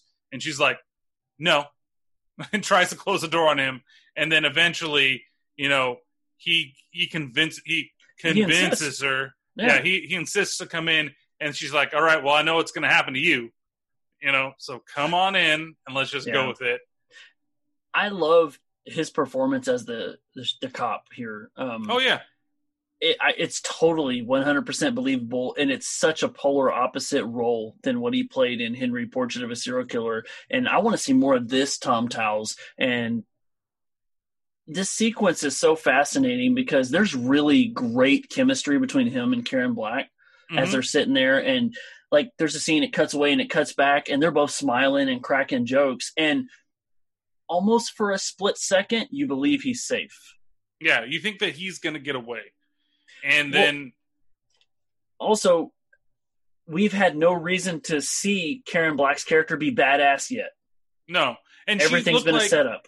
She looked like she was really worried, too, when she saw Otis. Like, she didn't want to deal with the cops. Like, I don't know how to do it. I can't do this. Don't worry about it. And then the next sequence changes everything. And so you have Goggins and Willis. They approach a barn door, and it's closed, and they hear noises. So he goes and gets a crowbar, and this starts the whole sequence, which is just beautiful, like the way it's done. So there's no sound as they crack open the barn door. And then when it opens up, you see a bunch of dead girls. And now, is that Mary that's in the center? Mary. It is Mary. See, I was always trying to figure out whether or not it was one of the characters or just a random girl. No, it's all the cheerleaders dead and pretty much nude. And then we have Mary, who's half nude, and she's in her undergarments, and she's chained up almost like crucifix style. Yes. And so that freaks both of them the fuck out. And Goggins gets on his radio, and this all now is turned into slow motion. And, right. Well, and you got the country song playing in the background. You've got the country song playing in the background, and he calls into the radio, and then it quickly flips over to Wydell with Mama Firefly, and it's in regular motion, regular speed.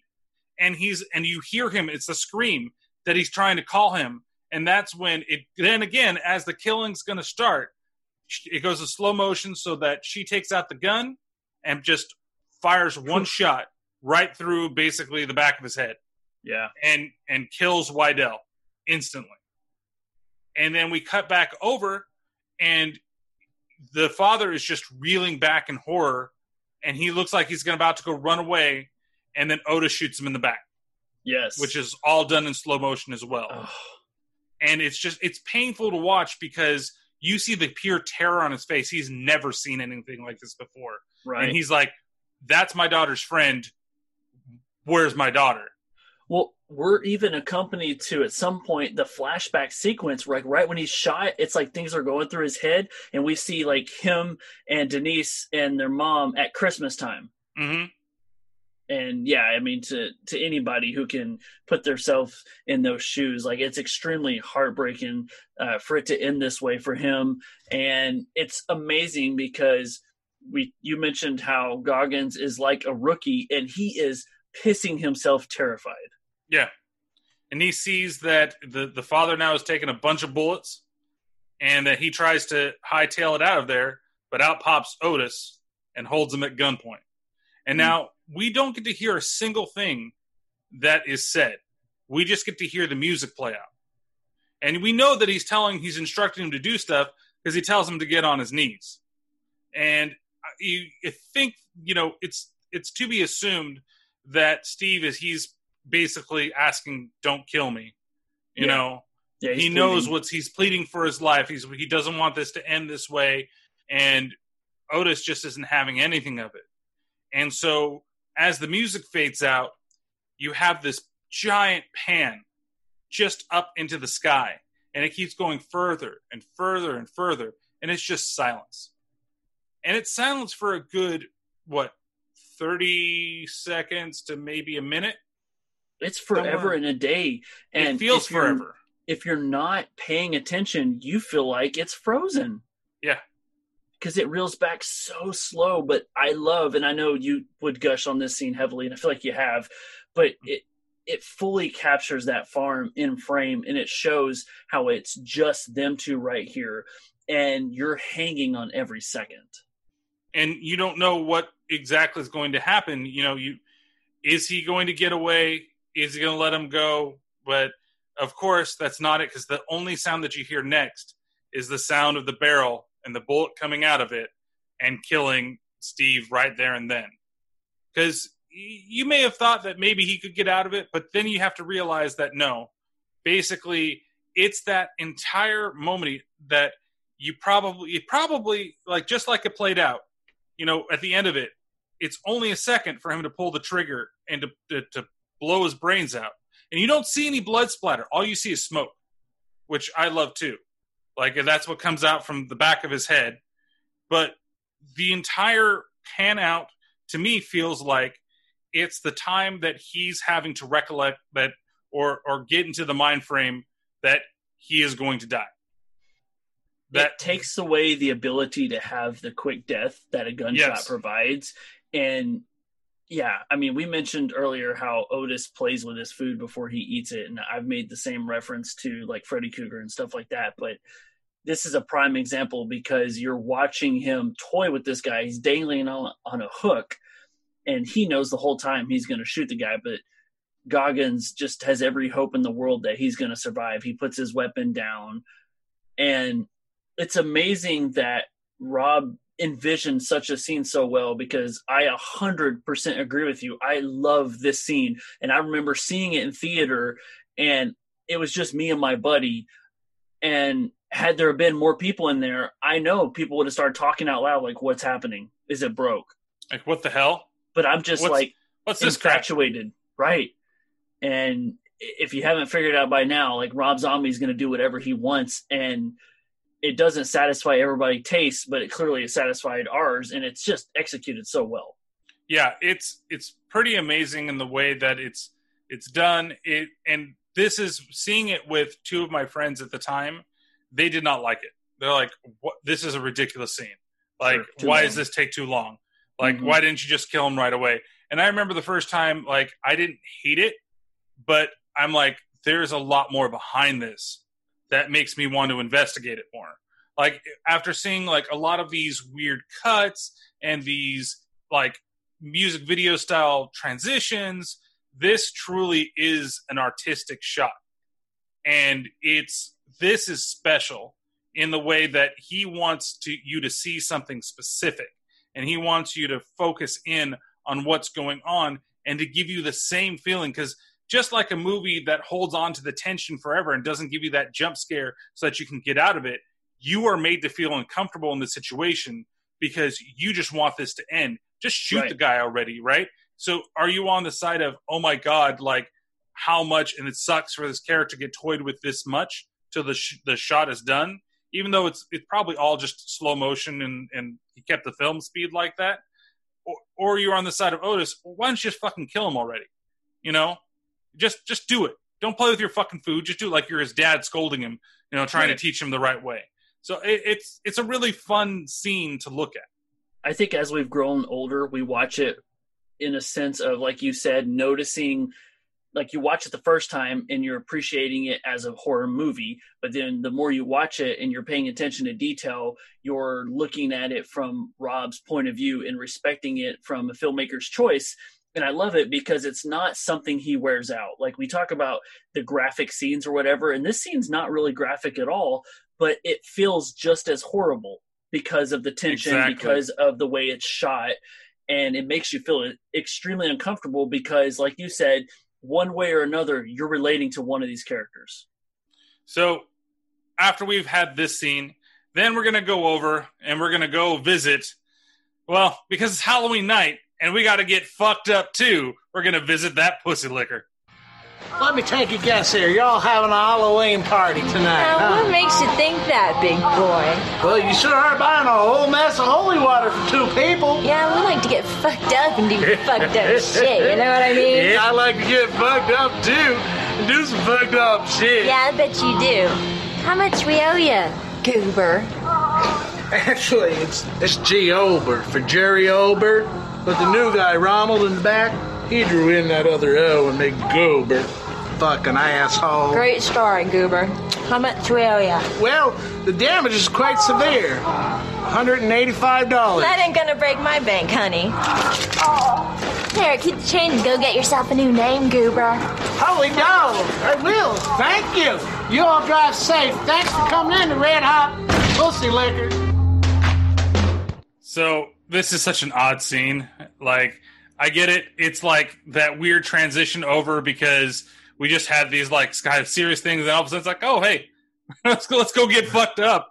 We need to go get that fucking liquor and get all done. Yeah, I love the scene. It lets Rob Zombie be able to say pussy liquor, but spell it different. And it's funny because you're like, does this place actually exist? Not the one from the movie, but you have to wonder, like, somebody has had this idea before. This is amazing. And it's not relevant in 2020, but in 2003, I would think the adult store was still a thing. But it's hilarious. And again, like G. Ober, and his name tag is Goober. Mm-hmm. It's a running gag. It's hilarious. And I'm thinking she gave him, what, $200? Yeah, maybe $13 tip? Yeah, I think they probably did that. They gave her, you know, I'm kind of wondering, like, where are they getting all this money? And then I remembered, oh yeah, they're killers. So they probably stole it off somebody. I got you covered. So on this scene, and I'm not meaning to go backwards, but on this scene, whenever Mom Firefly was telling Otis the cops had shown up, in that room when he's giving her the gun, if you look in the background, you'll see all of the wallets and purses like there you go. Stuck to the wall, and there's all the money. Yep, that's right. That's where I was kind of like, where'd you get all that? And I'm like, oh yeah, Firefly Clan. Yeah, okay. I know exactly what they did. So from here, now we're going to get ready for the big night. And so we get scenes of like that, the transition type thing, and like one of those scenes that might have been shot maybe with a 16 millimeter camera or where it was, but you see that Otis is doing something to Denise's dad. And what is he doing? And he already had, they said that, well, Otis told us that he's going to have the best costume that he's ever had before. And we look downstairs and we see that Jerry, Denise, and Mary, they're all dressed up in rabbit costumes. Yes. And they're all hanging by a rope in the center of the room from the ceiling. They're not being hung by their necks, but it's just wrapped around them and they're dangling there. Yeah, and it looks like they're tied to a totem pole or something. Yeah, that had to have... I imagine if they were actually hanging there like that, that had to have hurt. Because the rope's got to be digging into you because, they don't weigh that much, but still you're hanging from the ceiling from a whatever that is. It's now this person chandelier that they've created that's going to be there on the bottom. And that's when Otis comes into scene, and this is Bill Moseley's like big moment for everything, where we find out who's your daddy. I'm the one who brings the Christmas candy. Now tell me, who's your daddy?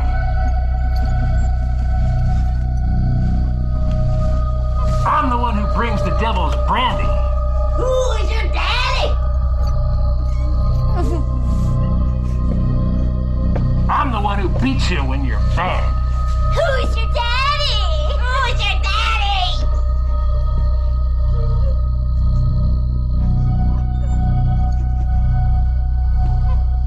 Come on, sweetie. Give the old man some sugar.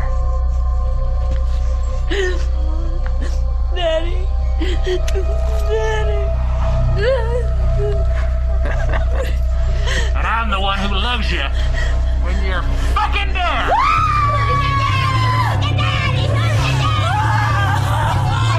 Same old little darlings. Maybe it just ain't a good idea to be prancing around where you don't belong. And you, the great rusher of fools. What was it you were after? Come on, speak to me, boy. Oh, I remember now. Dr. Satan. God damn it, everybody got to know about Dr. Satan. You know what I'm going to do, boy? I'm going to do you a favor. I'm going to let you meet the old bastard. It's all true. The boogeyman is real, and you found him. And that last, it still sounds so great to hear him say that line. And just that scene in general, as he's coming out and he's got the face of the father and he's got the chest of the father there. And it seems like it's kind of cheesy, just like the stuff that he's kind of saying, but it's how he delivers it without you ever seeing his face. Yeah. Until that reveal where he lifts up the skin and then he tells you the boogeyman's real. And just that look in his eyes. The camera's close up on him, like he's in the audience's face. And it's at this point that you completely get like what Otis is. Like, you know, he wasn't a good guy. He's cutting up cheerleaders with a razor. Now he's shooting everybody. And now he's literally becoming Ed Gein, where he's wearing the skin, and his sick humor where he's wearing the father and he's like, give daddy some sugar. And dude, it's so funny because every time I hear this clip and I hear Karen Black in the background, she's like, and I'm just thinking she's drunker to high heaven, dude. Well, I keep hearing who's your daddy, not who is your daddy. Oh, like, who's your being, being, redneck in the state of Missouri. But it's just funny. Like the scene, and this is where we also have the third act that is the hit or miss for most people. True. Right? Yep. And to me, I'm going to be right up front. It's a little bit of a miss to me. Okay. And this is where it loses, like where I rate it, it loses a little bit for me. But I like what leads up to. It's not saying I don't like moments of it, but you have this like character study of this family that I feel so far, and now you're going to bring in Dr. Satan, like that we only heard about a little bit in the beginning, and I'm interested, but I think the execution is not where it needs to be but I think that it's really due to him having to cut a lot of shit. Yeah, I plugged this earlier in the podcast. My aunt and uncle, who are pretty much like my parents, feel the same way as you do. They love this movie up until the Dr. Satan point, and they feel like it shifts gears a little bit, and they would have wanted it to stay more of the Firefly family just killing people, whatnot. Yeah. But I beg to differ, and we'll talk about it. So the first thing that happens, they all go out into the field, right? And they have everybody there, and they're all surrounded, and they're talking about how they're going to, basically give them to Dr. Satan, right? Otis has this little speech that's out there. And then while Otis is giving his speech, Mary decides that she's going to run away. And so they send Baby after her. And eventually she ends up in like a graveyard with all the crosses that are surrounding her. And we get this scene, but I've never really understood the last part of this scene, and we'll talk, I guess, about it once we come back.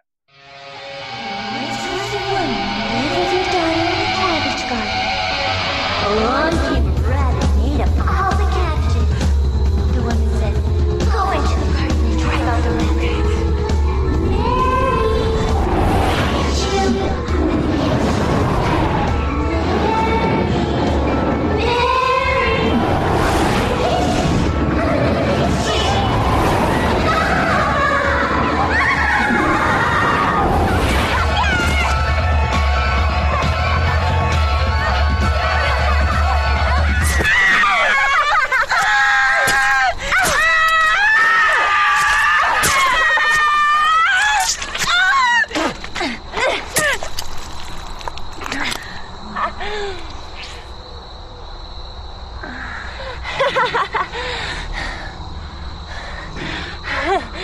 Shoo, shoo, said the maiden.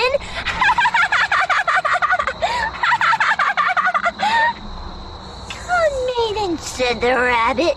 Sit on my tail and go with me to my rabbit hutch.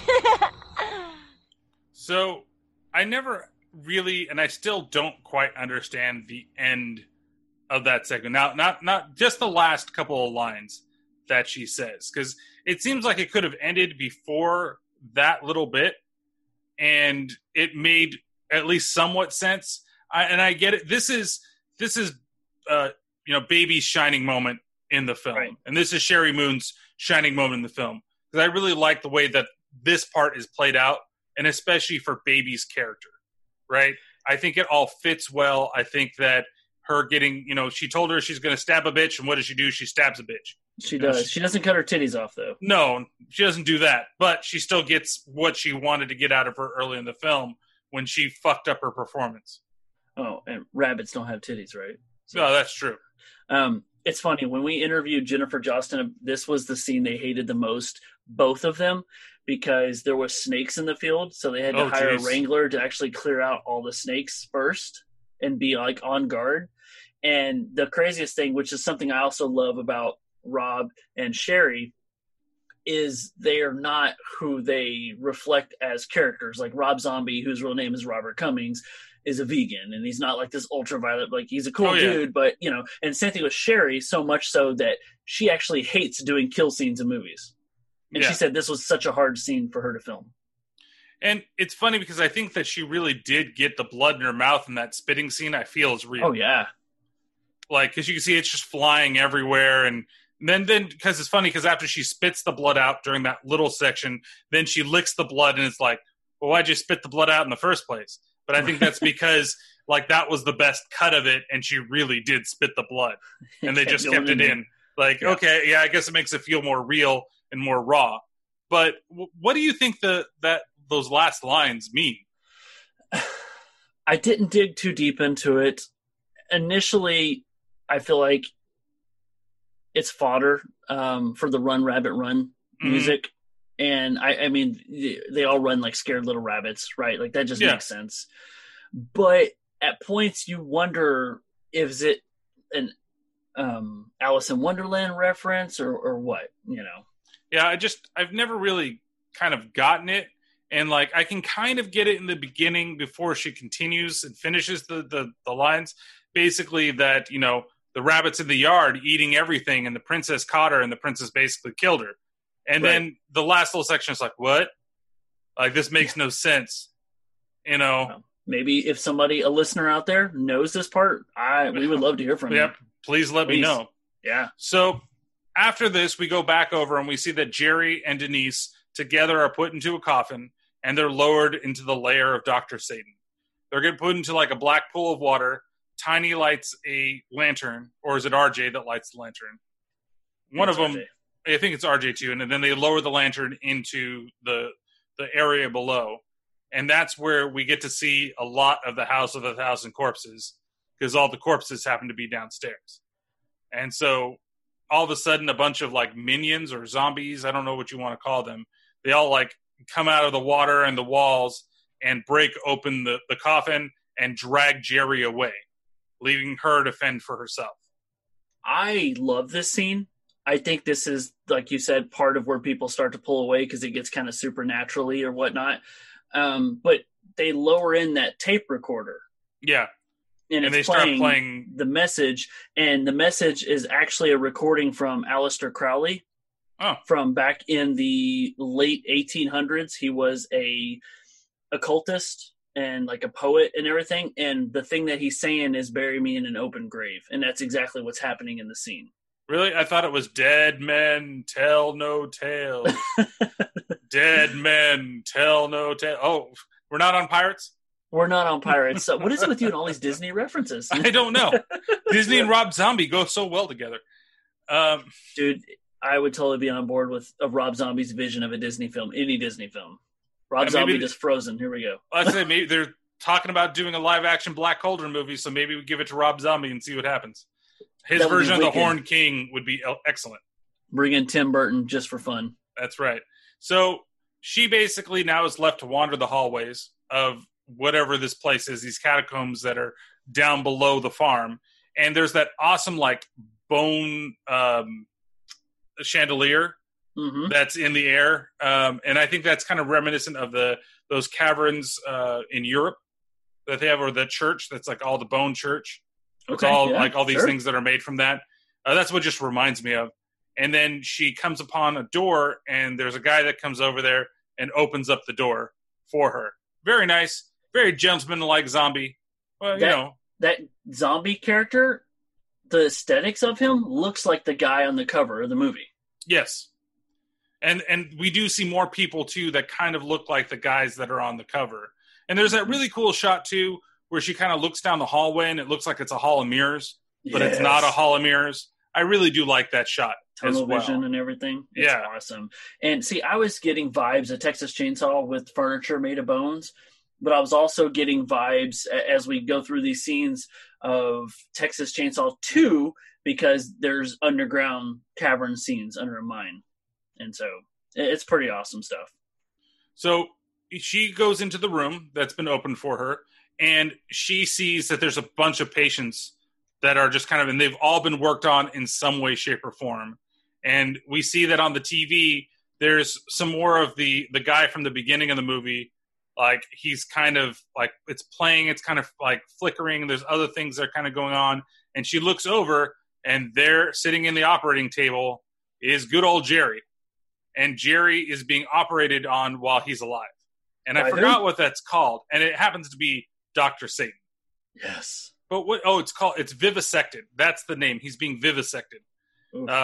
And that's basically when they're doing surgery to you while you're alive. You know, if you like have brain work, and you know, sometimes like that one video a while ago where the lady, she was told to play the violin while she was getting her brain worked on, but he's he's not given any type of anesthetic or any type of like life support. He's just being worked on by Dr. Satan. Yeah. And I love the way Dr. Satan looks. Don't get me wrong. I think it's really cool. I think it's a very cool costume that they came up with. It's definitely really creepy. What is he speaking? Do you know? I don't know the language that he's speaking. It's not clear. But one thing that I did read that was really cool was originally they had scripted Dr. Satan to be revealed as Grandpa. Yes. And I was like, I like that idea. Yeah, that would have been weird, and then it would have made sense, right? Dennis, he didn't have the physical, I don't want to say structure, but opposing factor. Like, he was a little guy, where this guy was like in this huge harness, and he's strapped up almost like a puppet, so to speak. But I love the aesthetics of it. It's almost got an Otis look, where he's got the thinnest long hair coming down, and he's got the little face mask piece. You know, he fits for 2020. But yeah, I don't know what language he's speaking, but I want to now. Yeah, Dr. Satan social distancing before the rest of the world was. Not with Jerry, though. No, not with Jerry. He's definitely up and close. But, you know, he's got his own breather. Maybe he has COPD, and he needs that to survive, you know? So, of course, he calls for his assistant to come down and capture Denise over here. And that happens to be Earl. The professor. The professor that we heard from earlier in the film that set fire to Tiny. So that's Tiny's dad and the ex-husband of Mama Firefly. Yes. And I think he looks good. I think that for what the budget is and the outfit that he has, the budget is good for Dr. Satan too. I mean, the film only had a $7 million budget, and you wouldn't think with some of the little sets that they have here. And I love the look of Earl because it really looks like his skin was burned off. Yes. And he's got like those weird goggles like shoved into his eyes too. Yeah. And you see his like, what's the term? Like his muscular like tissue and everything like that. It looks good. But yeah, well, it's also late as we're recording it. And, and this is a little of my disappointment is just how easy it is for her to get away. Like for the first time when he tries to go after her, like it's menacing. And I'm not saying that the character's not menacing, but like she literally like ducks and then moves. And then when she gets cornered into where everything is, he seems so far away from her and he purposely like destroys the wall is what it feels like. Even though it's supposed to be, he's trying to attack her and she dodges and gets out of the way. Right. But it feels like he's way too far from her. She definitely had enough time to escape. And what's with the gook that he's like breathing out? Yeah, it's like that yellow-green mucus it's like stuff. Pus. I mean, it is. It's gross. But I love his look. But this scene is filmed in slow motion. There's a real cool close-up of her, and we see him kind of creeping around the corner. Yeah. And in this scene, he was using a real axe. And I had read that he couldn't see out of those goggles so well. And so he swung with all his might or whatever, and they just hoped that Erin Daniels would get out of the way. Oh, that's terrible. That is terrible. And luckily she was able to actually get out of the way and wasn't able to, get axed down by somebody playing a murderer. Right. Instead, we have Earl who misses her but hits the one support beam that's holding up this entire shaft above him, and it comes crashing down and it crushes the professor. Yeah, and I guess my feeling kind of comes with this, like, it's not terrible, but it really feels like, oh yeah, I forgot about Dr. Satan. And so I need to write something that gets me to that point.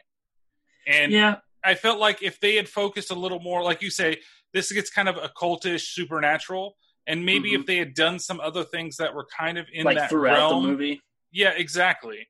And maybe that I'm not saying the reveal of Dr. Satan is perfectly fine. I don't need to see Dr. Satan 17 times in this movie, because if you know the way that I feel about it, like a lot of monster movies, especially like during the 90s and some of them during the 80s, it's like when you finally see the monster, it's no longer scary. Right. There are a few exceptions to that rule. Like Freddy Krueger is one of those exceptions. I believe Jason Voorhees is also one of those exceptions, because they're not using him just now as a monster that's there, right? But that's kind of what I would have envisioned Dr. Satan to be, and kind of what he is. So when you see him at the end of the movie, it's not terrible, because, I finally get to see what Dr. Satan looks like. And he looks nothing like what was in Captain Spaulding's thing, which is terrible. Captain Spaulding's guy looks more like Earl than he does. What's really funny is there is an old movie. I haven't seen it, but it's an old black and white movie, and it has Dr. Satan in the title. I remember looking at it, and I had wondered, and I'm sure that this is what it is, if Rob Zombie had pulled something from this, because I feel like the Dr. Satan getup probably matched more of what was in that vision to the older movie. And then, now we get the Rob Zombie version. I bet there was something in that because this movie is not unintentional. Like, things happen for a reason. Characters are a certain way for a reason. And that's the same thing that Dr. Satan, everything has a reference in some way, shape, or form. So she manages now to get away, and she crawls, out of the dirt and runs over the road. And that's where we see her savior come up, which happens to be Captain Spaulding. Or is it her savior? And the movie ends. Sweet baby Jesus, girl, what the hell happened to you? I got away. Yeah, I recognize you. Oh, there's a whole bunch of people been looking for your ass, girl. I gotta get to a doctor. All right. Just sit back and relax. I'll get you to a doctor. All due respect to all the medical. No, that's it. Here comes the time when I'll get you. Yeah. Reflects on the American public and the multitudes who consider losing their lives.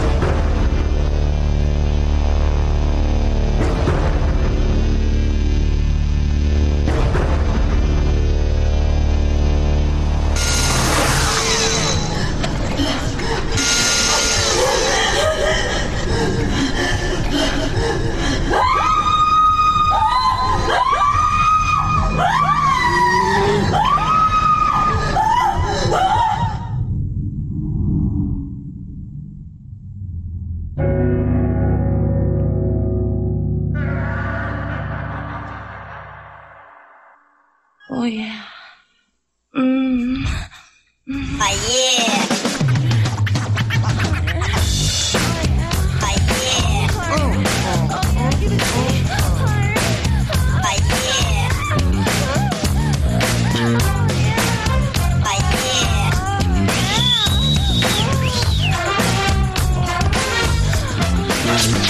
She's a brick house.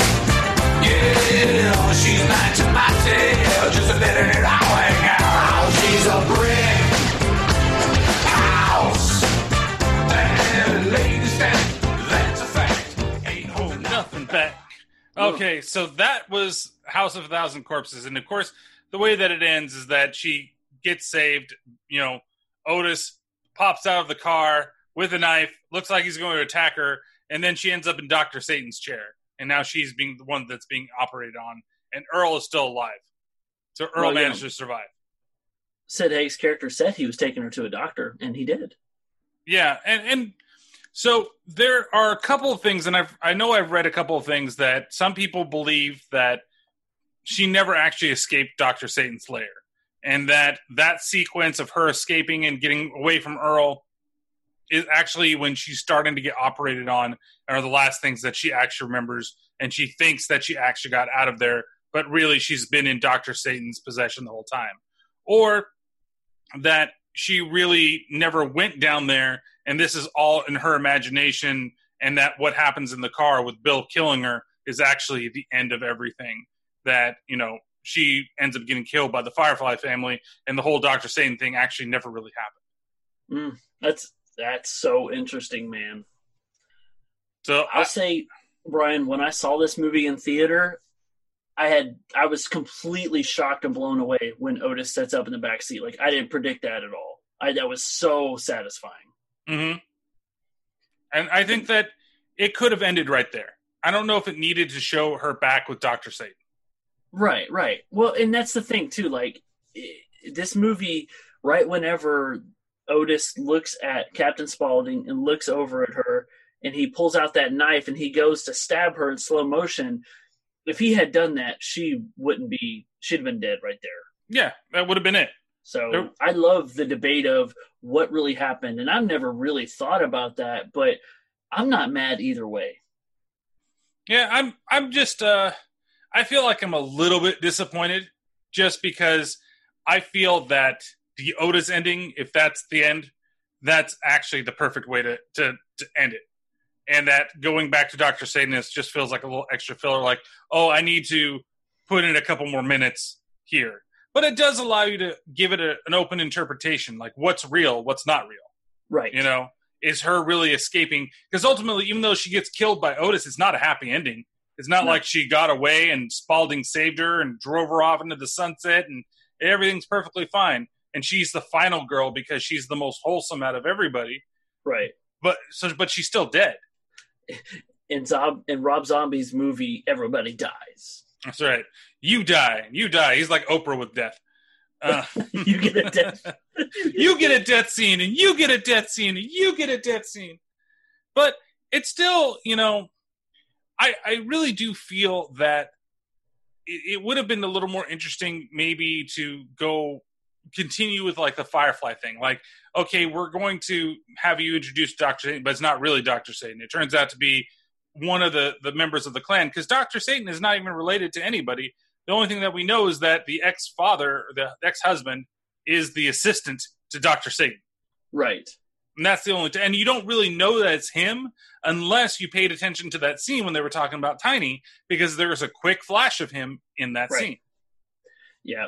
And I don't know, man. I mean, they say that Dr. Satan is a local legend, and so maybe this is part of the deal. Like, Captain Spaulding gets them the people. They do what they want, and they feed it over to Dr. Satan. And again, like I said, my family, they love everything except the Dr. Satan point. So the idea of that being just part of her mental process of thinking she escaped, and the fact that she died a long time ago or never escaped or whatever, I'm sure they would love. But I feel like this movie holds up so much so because when I rewatched it, even again today, just for this, and like you and I said, we didn't have to rewatch this movie. It was just one of those refreshers. Oh no, I love the Dr. Satan, Dr. Satan filler. Dr. Satan, what's happening right now? Okay, that's a T-shirt, Dr. Staten. Dr. State. Well, it's almost 1 a.m. in Texas. Give me a break. Oh, jeez. Yeah, but yeah, it's. I think it definitely does hold up. I mean, if I have to look through it through nostalgia like glasses, and like I said, I've seen this maybe not as much as you have, but I've seen this enough to know this movie back to front, and to be able to. I think the entire time that, and you guys don't get to see it, but the entire time that the clips are playing, we're quoting, and I can see them right in my mind, and I can trying to mimic the facial expressions that I see in my head, but we're both mouthing everything because we know where it's going to be and where it's going to go. So it's like watching this is only to basically get what sound bites do I need to get? Where do I need to go to help tell the story, and to really, to those that say have heard bad things about this and don't really want to watch it, this gives you a chance to actually kind of maybe get a different appreciation for it from two guys that do really like it. I mean, it's hard to, put myself in the I'm going to be totally objectionable, because there are so many things I just like about this movie that it makes it fun to talk about. It really does. And I wish the listeners could see you act out the scene of "that's not the only thing tasty in this house" as you lick your finger, but I got to see it, and I'm terrified. So that's right. Almost as much as Art the Clown hanging out next to you. Oh. You can be a terrifier. So, as we always do, we're going to rate the movie on the scale that the Terrible Terror rates everything. So, Gore, where would you put this out of 5? The movie has a lot of scary scenes. There's some gore, but there's not a lot. And so, I think just because of the added scenes with Otis wearing the dad, that pushes it up a notch. So I'm going to give it a 4 out of 5. Yeah, and I'm exactly in the same area as you. I think it's a 4 out of 5 because of that scene. The stabbing scene that Mary gets, it's pretty bloody. Even when the dad gets shot up, the scene in the barn, the back of the car, the scalping of Jerry, and especially when he's being worked on by Dr. Satan, that's pretty gory, and it looks great. Again, everything is practical effects in this, and it all looks fantastic. For the time, that's what we're using in 2003 is primarily practical effects. There's still some CGI, and I bet you there's some CGI in here, but you can't notice, what might be going on. It might just be to duplicate something in the background. Who knows? But like you said, it's all shot in the Universal lot, so they used a lot of iconic locations to basically give you this movie. So out of the crap factor, where would you put the crap factor in this movie? I know this might be a difficult one. It is a difficult one because it's not even nostalgia. It's my love for Rob Zombie. And I know 5 out of 5 means it's total crap. 1 out of 5 means it's not that crappy. And I'll be honest with you, I'll probably give it a 2 out of 5 because I feel like the only thing that most folks will argue is crap is the Dr. Satan part. And so I'll give you a 2 for that. But my personal opinion is I don't think this movie's crappy at all. So I give it a 2 as well. We're kind of like almost right in line with everything because I really feel that there's sometimes the weird cuts are weird cuts. and sometimes they do tell a story. Some of the dialogue is good, and some of them, like kind of what we discussed with that last scene with Baby, might feel like a little bit of a filler. Like, why is it? You could have cut things a little different. And then I do feel like sometimes that it's just like a little bit of the dark. I'm kind of taking that whole Dr. Satan section out of it when I'm thinking. I'm just looking at the craft of the film and the way the acting is, because most of the acting is really good.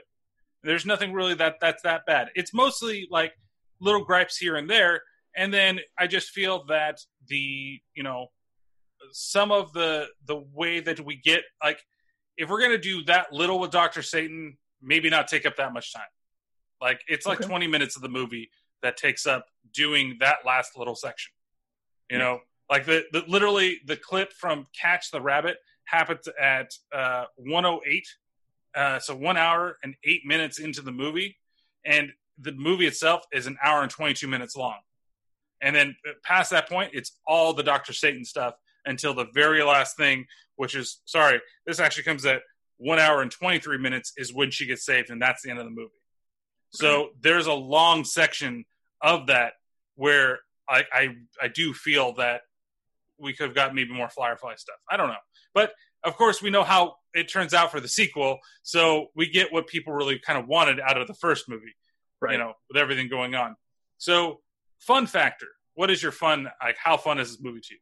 Oh, so it's a 5 out of 5 for me. I love this movie. I will always love this movie. I get excited if I can introduce it to somebody.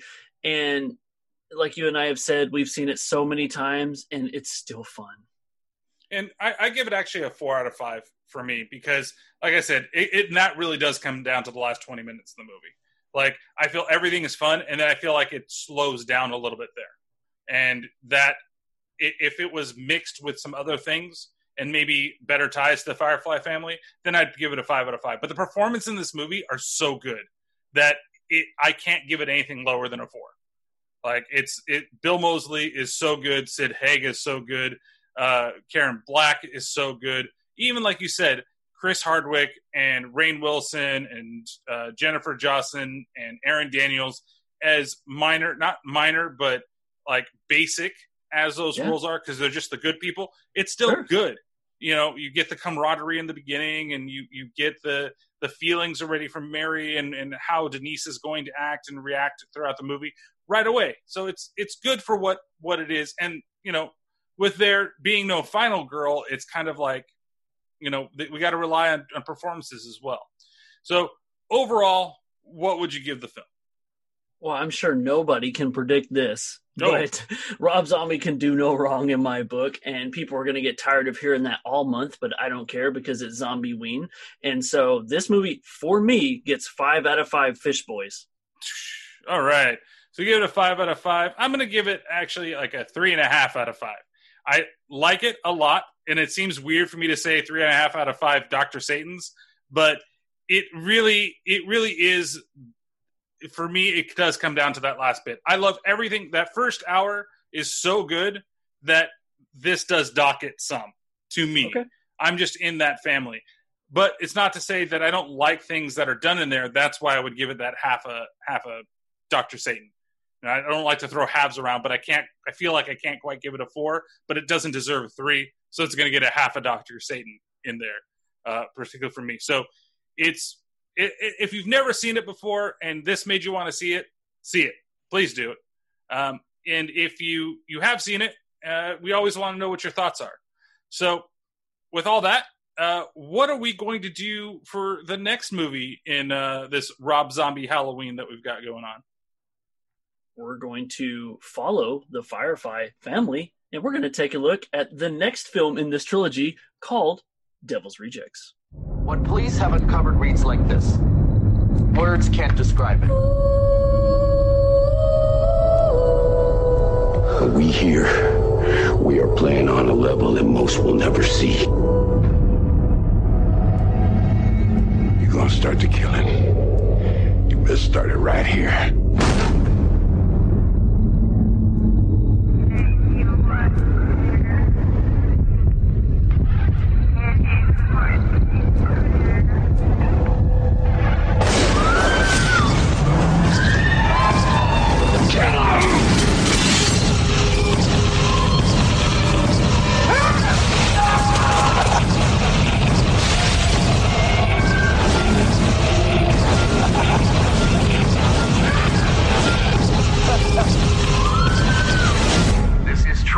most shocking crime scene that this reporter has ever witnessed.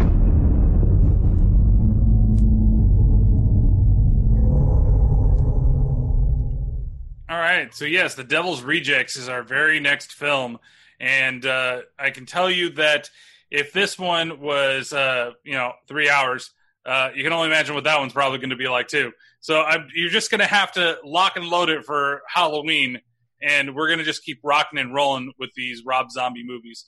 And so, Dave he's going to be here every episode for this.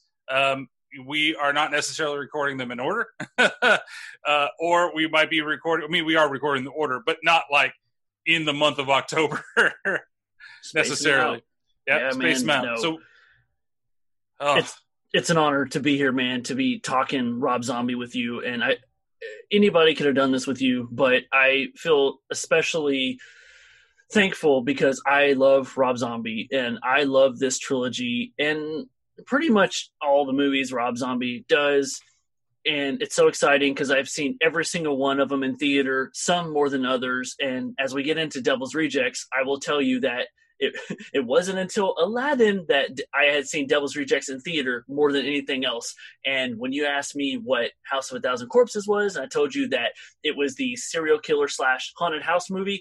In my opinion, Devil's Rejects is a Bonnie and Clyde movie. Yeah, and really, like we've kind of talked about, it's almost like we could just start talking about The Devil's Rejects again, but again, it's getting so late that we both need to sleep in one way or another. But it definitely is the direction that I think a lot of people wanted House of Thousand Corpses to go, on who it was focused on, how they focused on everything, and where they wanted to go with it. And it's definitely going to be a treat as we get into that film as well. So is there anything, do we really need to do our plugs for this? They're going to keep hearing about us? Yeah, we don't need to keep promoting this podcast because I hope that people already subscribe and listen to it. But I do want more feedback. So if people out there rate, review, let us know how it's going. I hope that you love this episode, and I hope you stick with it because there's so much more Rob Zombie to come. Yeah, and don't forget to go out there and check out the other podcasts that are part of the SIP network. We're all out there, on sipnet.us. There's From the Wastes, Five Faith from Fans, the podcast from Another World, Angry Dad podcast, Paranormal Pativity, Back in Time podcast, and Dead Hand Radio, along with, of course, the Terrible Terror podcast. And I believe that's everyone that's there, unless for some reason we've added somebody and I have not yet, they've not come in. You said From the Waste, right? I did say Evan was number one on the call sheet. He is. That's right. So, because he's going to love this episode. And special shout out to Back in Time podcast because I did get to record with him last Halloween, and we did talk about this movie specifically. So if people want to check that out, Jen Dreadful was on there. So if you just want to hear her, go check out that Back in Time episode. Yep, and don't forget to check out Dave's YouTube channel as well. If you haven't, there's some old school Dave's Pop Culture podcast type episodes going on up there. Lots of fun. So if there's anything else that I'm going to add, I'll add it after the break. But thanks, Dave, for joining in. So I want to thank everybody for listening to this episode. I know it's a little bit of a long one. And in fact, spoiler alert, they're all kind of long. That's just because Dave and I keep going on. But nonetheless, thank you again for listening and checking out these episodes for Rob Zombieween. Don't forget to check out The Devil's Rejects, which is going to be the next episode. And then also for the month of October, I'm doing the 31 and 31 movie reviews, which you can find out there on the Terrible Terror YouTube channel as well as IGTV. So appreciate you all listening. Thank you very much. Take care of yourselves and each other.